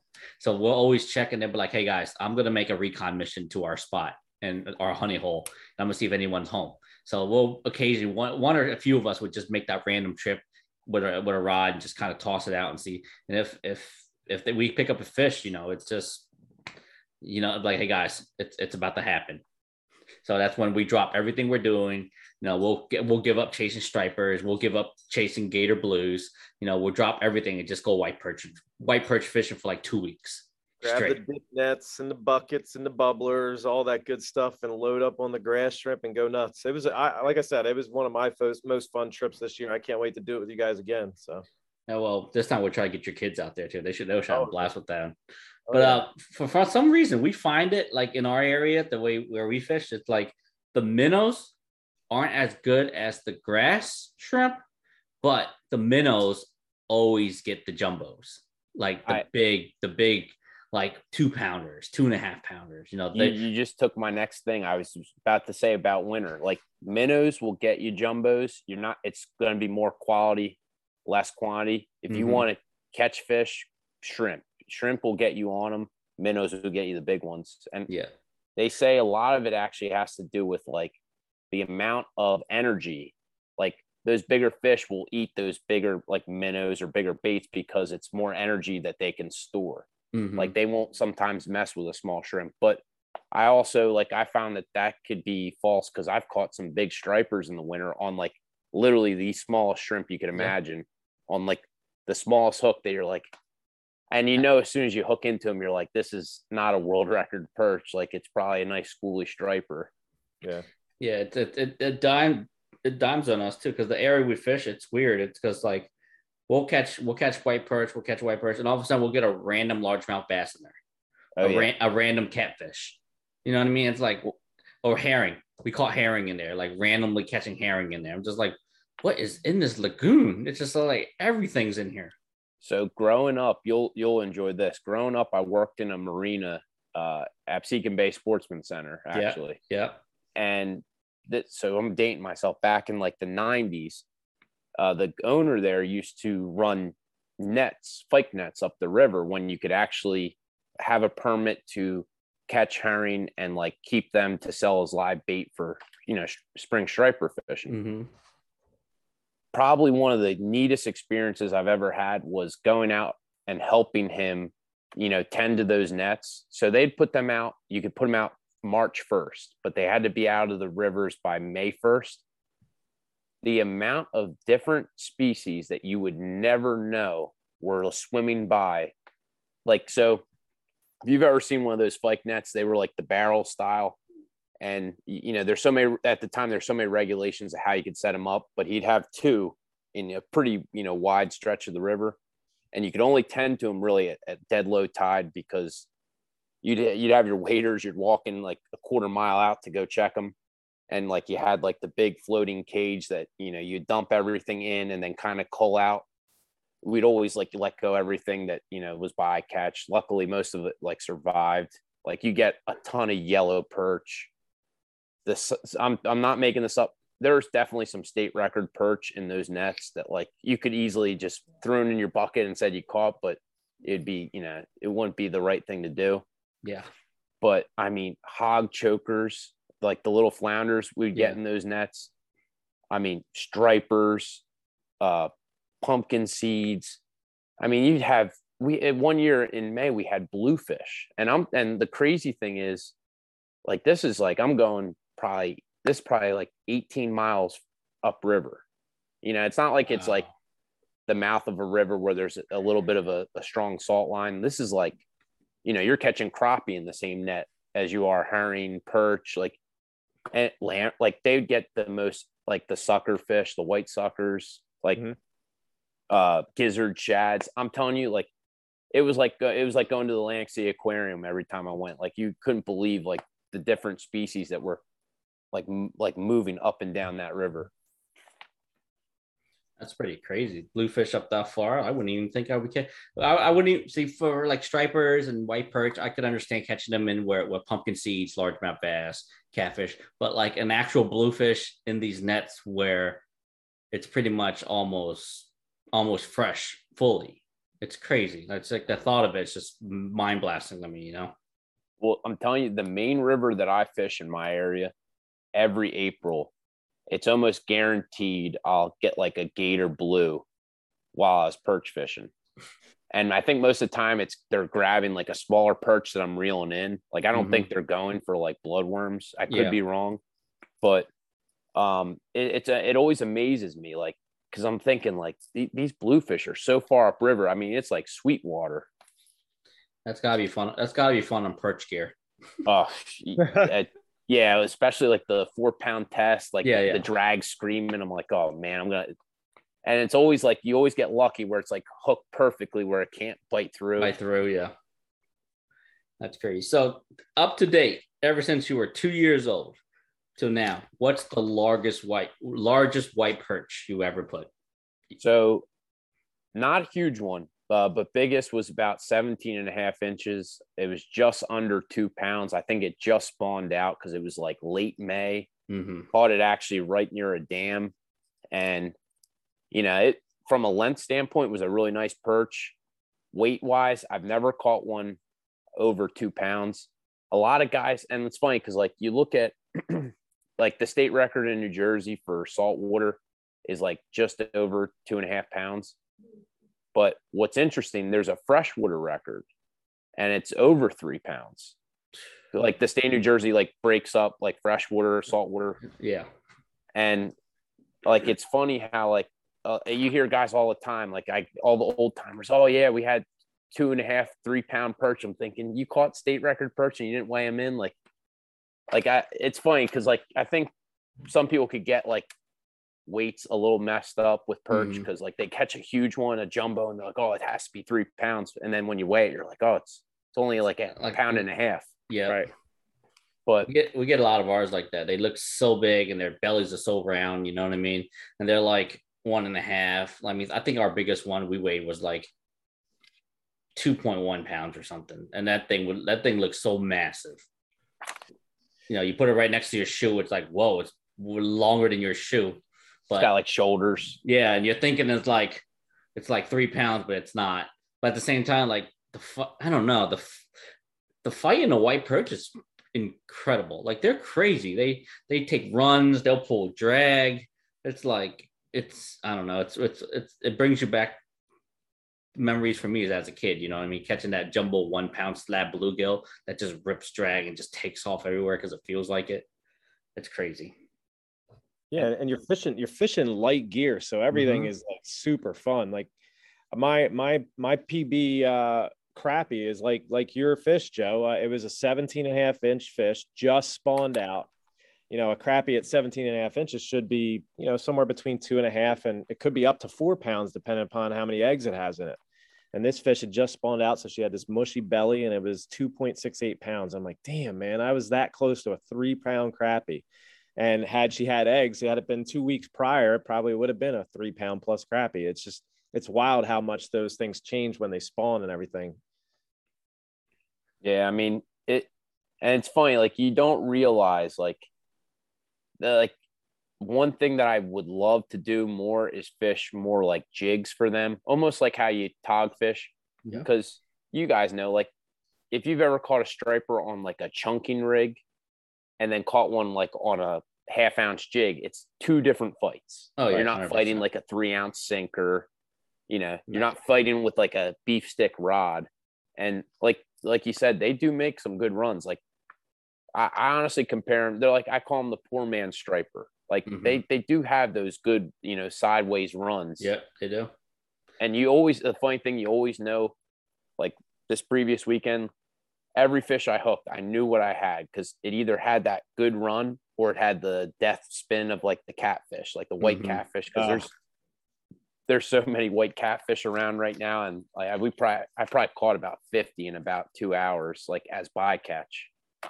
Yeah, those were. It's just like you were just talking about the bites with like fishing for stripers. Like if you catch a striper during their spring on a chunk, they fight one way. But like as much as we tog and sheep fish, right? How often have you hooked a striper on a bridge and that thing feels like it feels like a 25-inch sheep's head just running you to nowhere, man.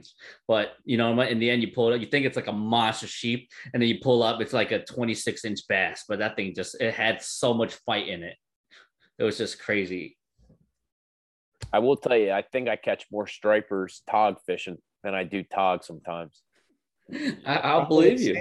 It's probably the sand fleas. They love them. Yeah, the sand fleas, the crabs, you know what I mean? Because, what are bass doing around bridge ponds, right? They're just sitting there waiting for like current to whip these crabs and stuff off the pilings. And they're just sitting right in that little eddy, just waiting for free lunch. That's all they're doing. Yeah. All right, cool. So for coming up 2022, any future trips planned? Anything cool that you have coming up for the channel? So I'm every year I look back and I try and I look at all the videos I do in the year and I try and think what can I do the next year that's different. Like I do want to continue targeting and showcasing local species like tog, sheep's head, stripers, perch. But I want to branch out and do different videos on different ways to catch them, different areas. I don't do enough surf fishing. I think it's one of those things where it's you look at how much time you have and you're you try and fit so many trips. I'm looking back at October and November this year and I'm disappointed at myself for not getting out more than, what I already did. Cause I just look back, I'm like, man, I should have did this. I should have did that. 2022, I'm definitely going to be trying to target more species. I still haven't turn the corner. I don't think I'll ever do it.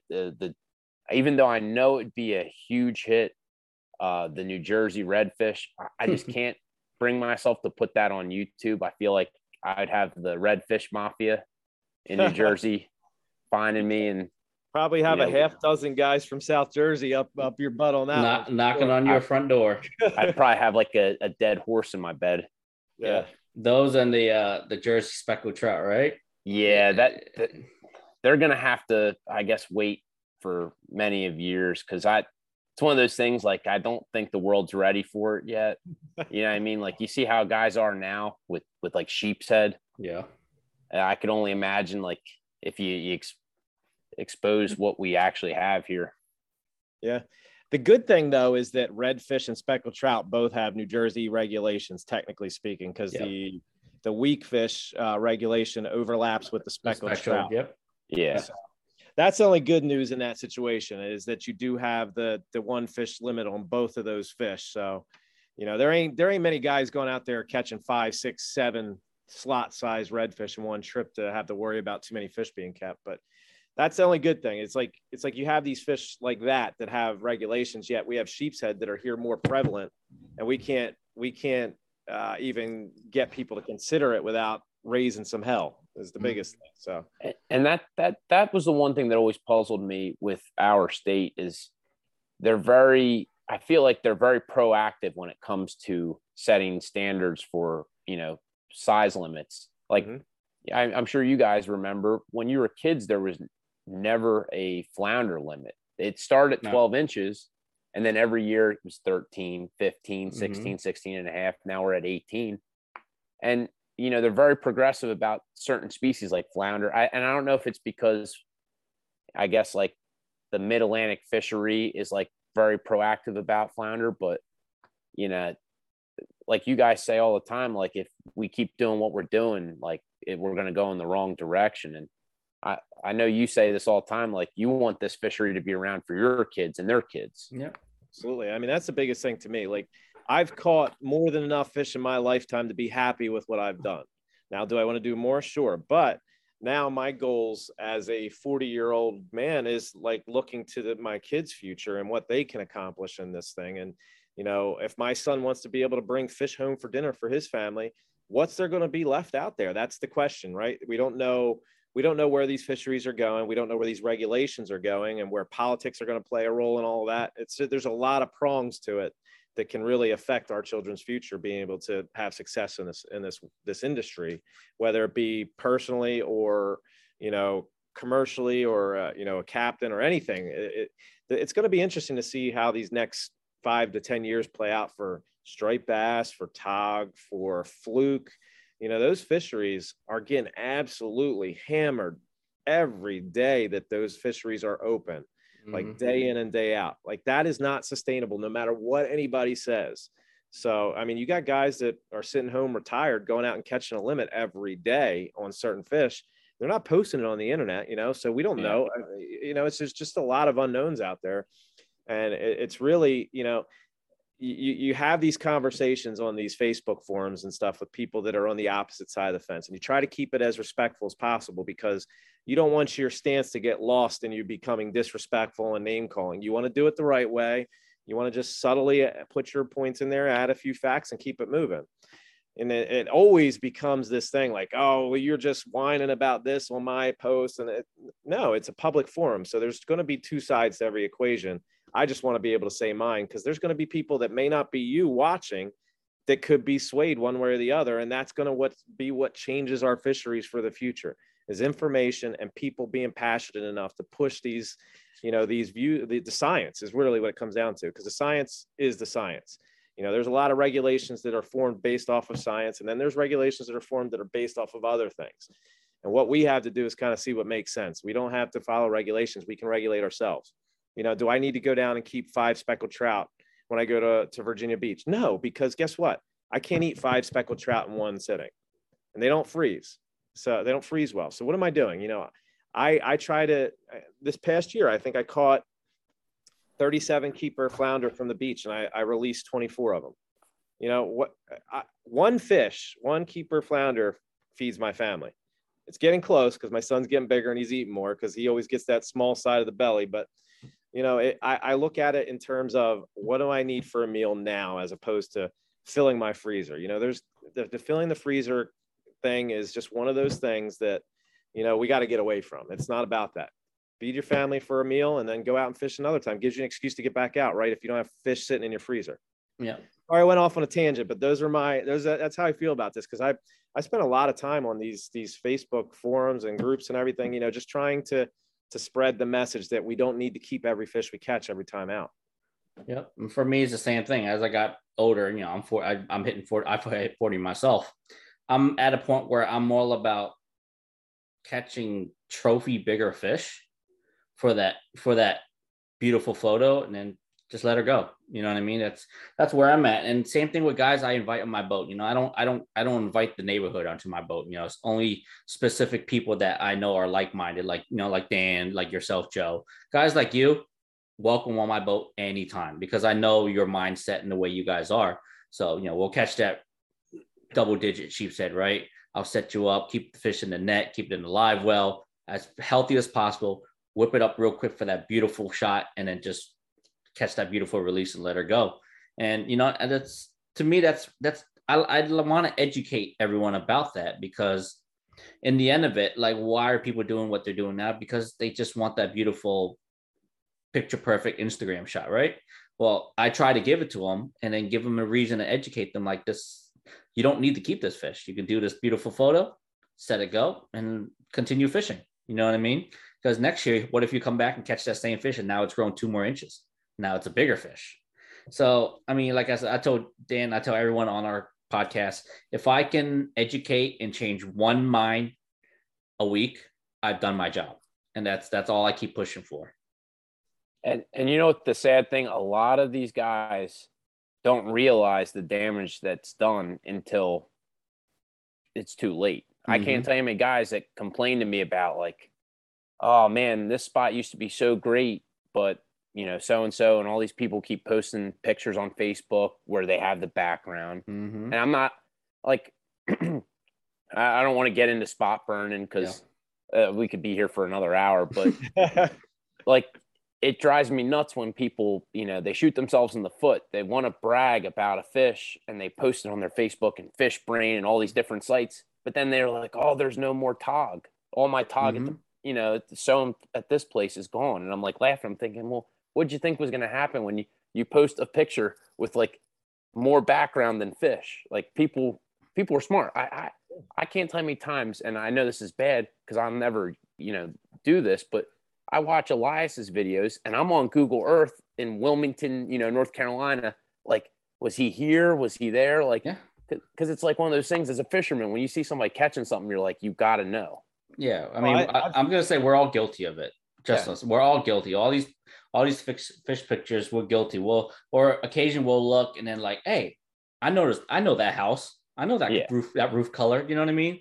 For us, that's like we manage it. But then there are literally people out there that don't want to put in the work, and they'll just sit there and scroll all day and try to find all those little landmarks, then get on Google Maps and find that little thing and try to put the pieces together. But I mean, sometimes I agree with spot burning, sometimes I don't, because the fact that fish have tails, right? And they will swim. Yeah. You know, I mean, just because we burn a spot doesn't necessarily mean the fish will be there. But at the same time, it does give people an advantage of where to start looking for them.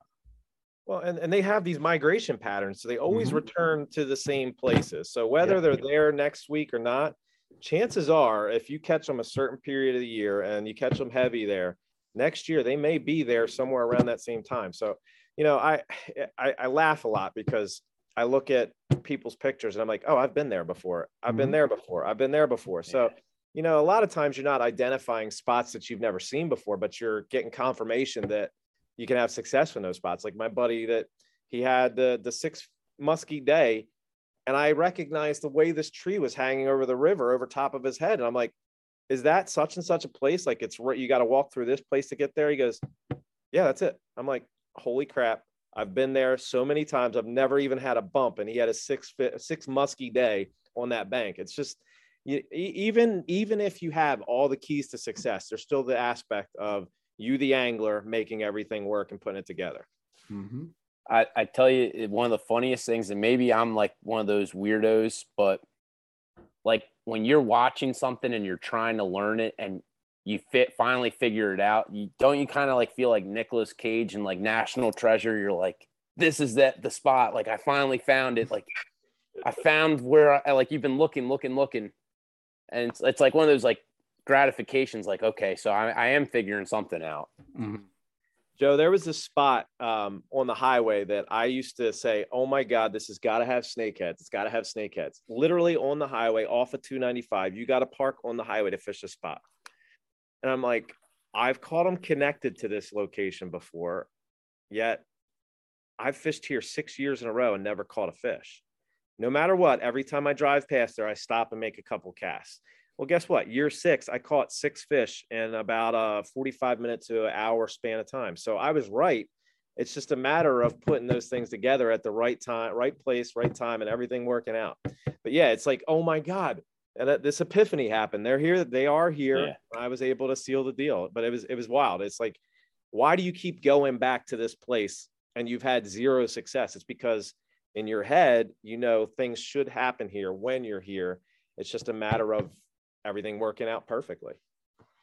All right. Well, I mean, we're getting near the end of this, and Dude, it was a fantastic podcast, though. We love having Joe on, man. Everything, it's so much information. It's hard to dial all that in. But before me and Dan start wrapping up, how about we wrap you up with your social media plugs, YouTube, IGs, Patreons, whatever you got. Let the viewers know where they can find you. So I'm pretty simple. I like social media, but I'm on Instagram. You can find me at 609.fishing. I'm ashamed to say I have a TikTok. I don't know how much longer I want to keep running that because it kind of makes you lose faith in humanity when you see some of the stuff that people post on there. But on the flip side, when you do get on the right side of TikTok and see the fishing posts and like fishing videos, it is kind of cool. Mm-hmm.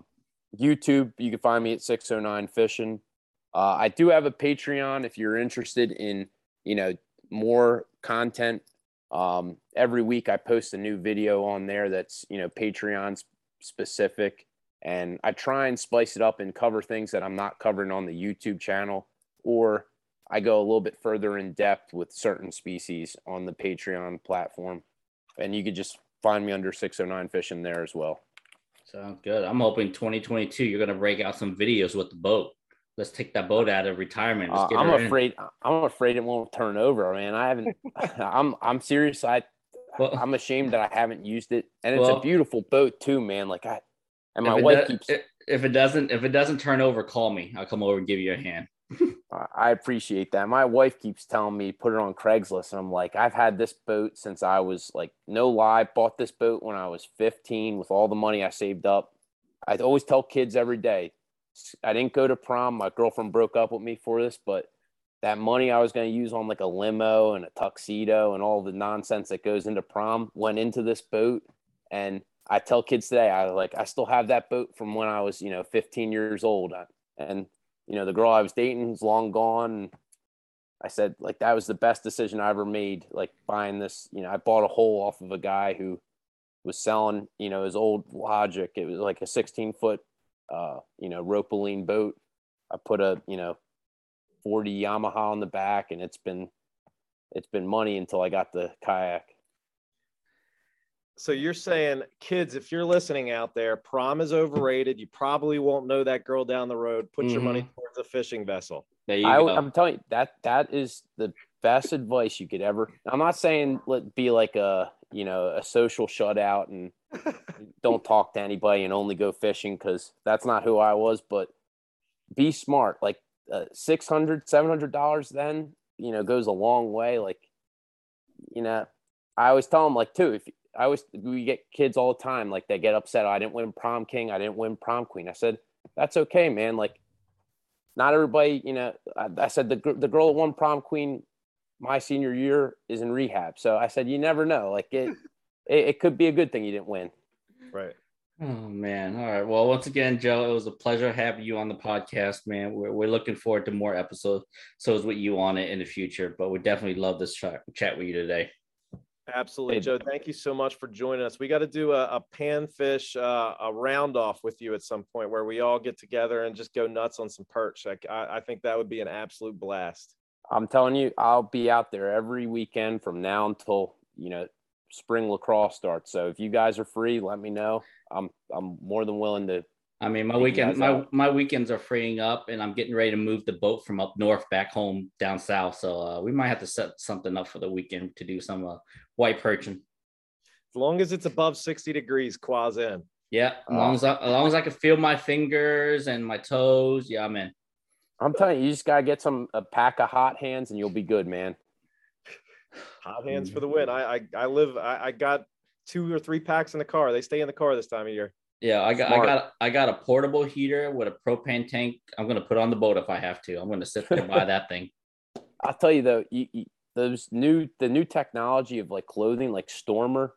Mm-hmm. I don't know if you guys use any of their gear. Yep. I'm sweating. It's built so well in the middle of the winter. Dude, it's so bad. I have heated battery powered socks.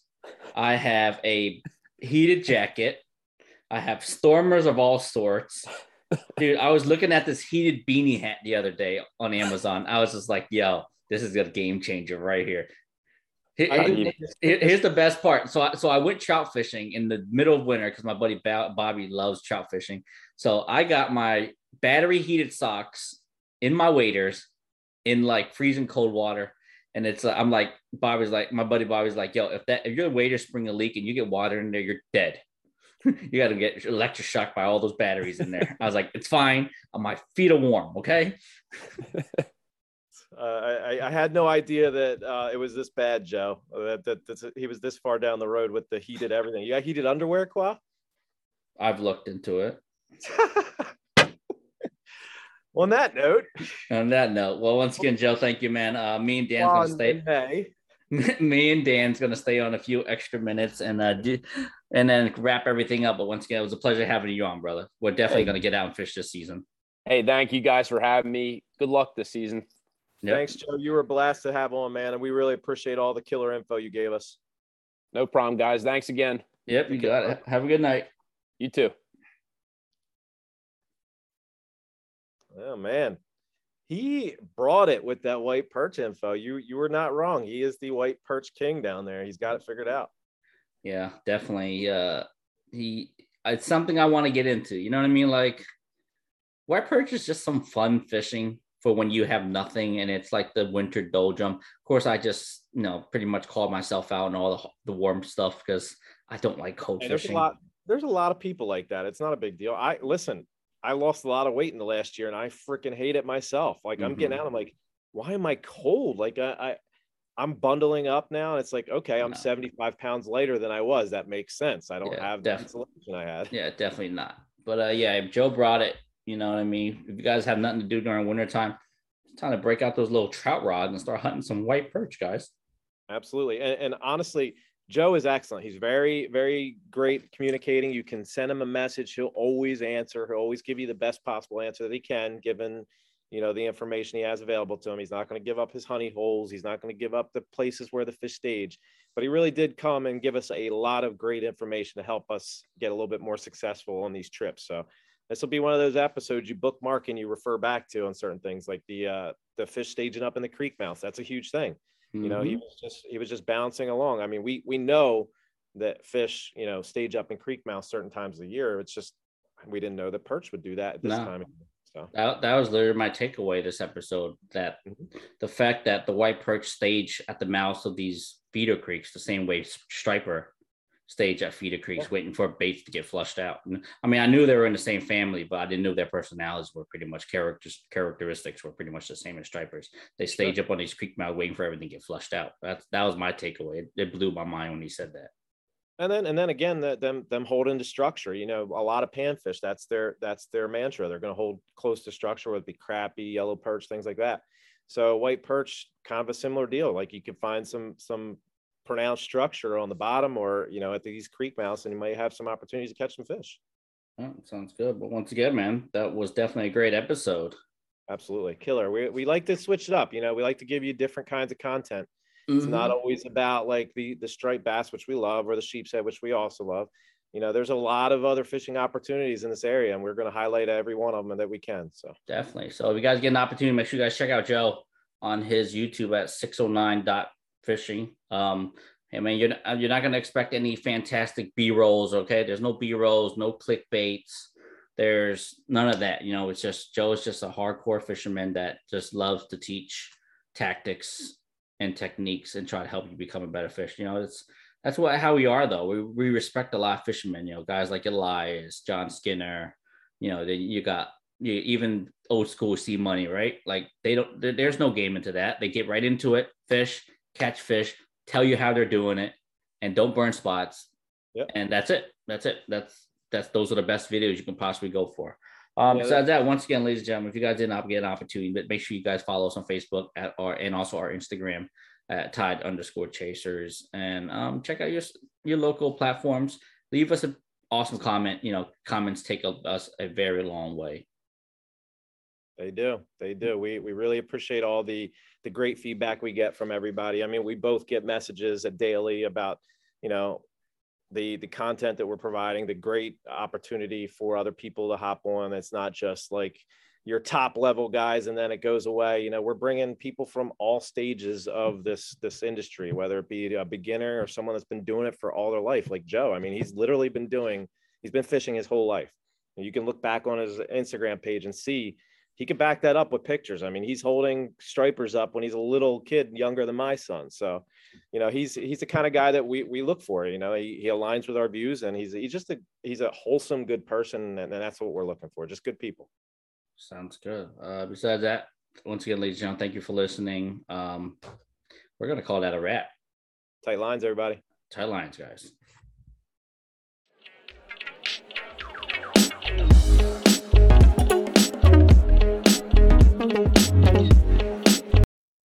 I'm Will Cooper, host of HuntStand's Make Your Mark podcast. For even more content, be sure to watch the original films from HuntStand Presents on the Waypoint TV channel every Tuesday at 10 p.m. Eastern. Visit waypointtv.com to learn more. You're listening to the Waypoint Podcast Network, brought to you in part by HuntStand, the #1 hunting and land management app.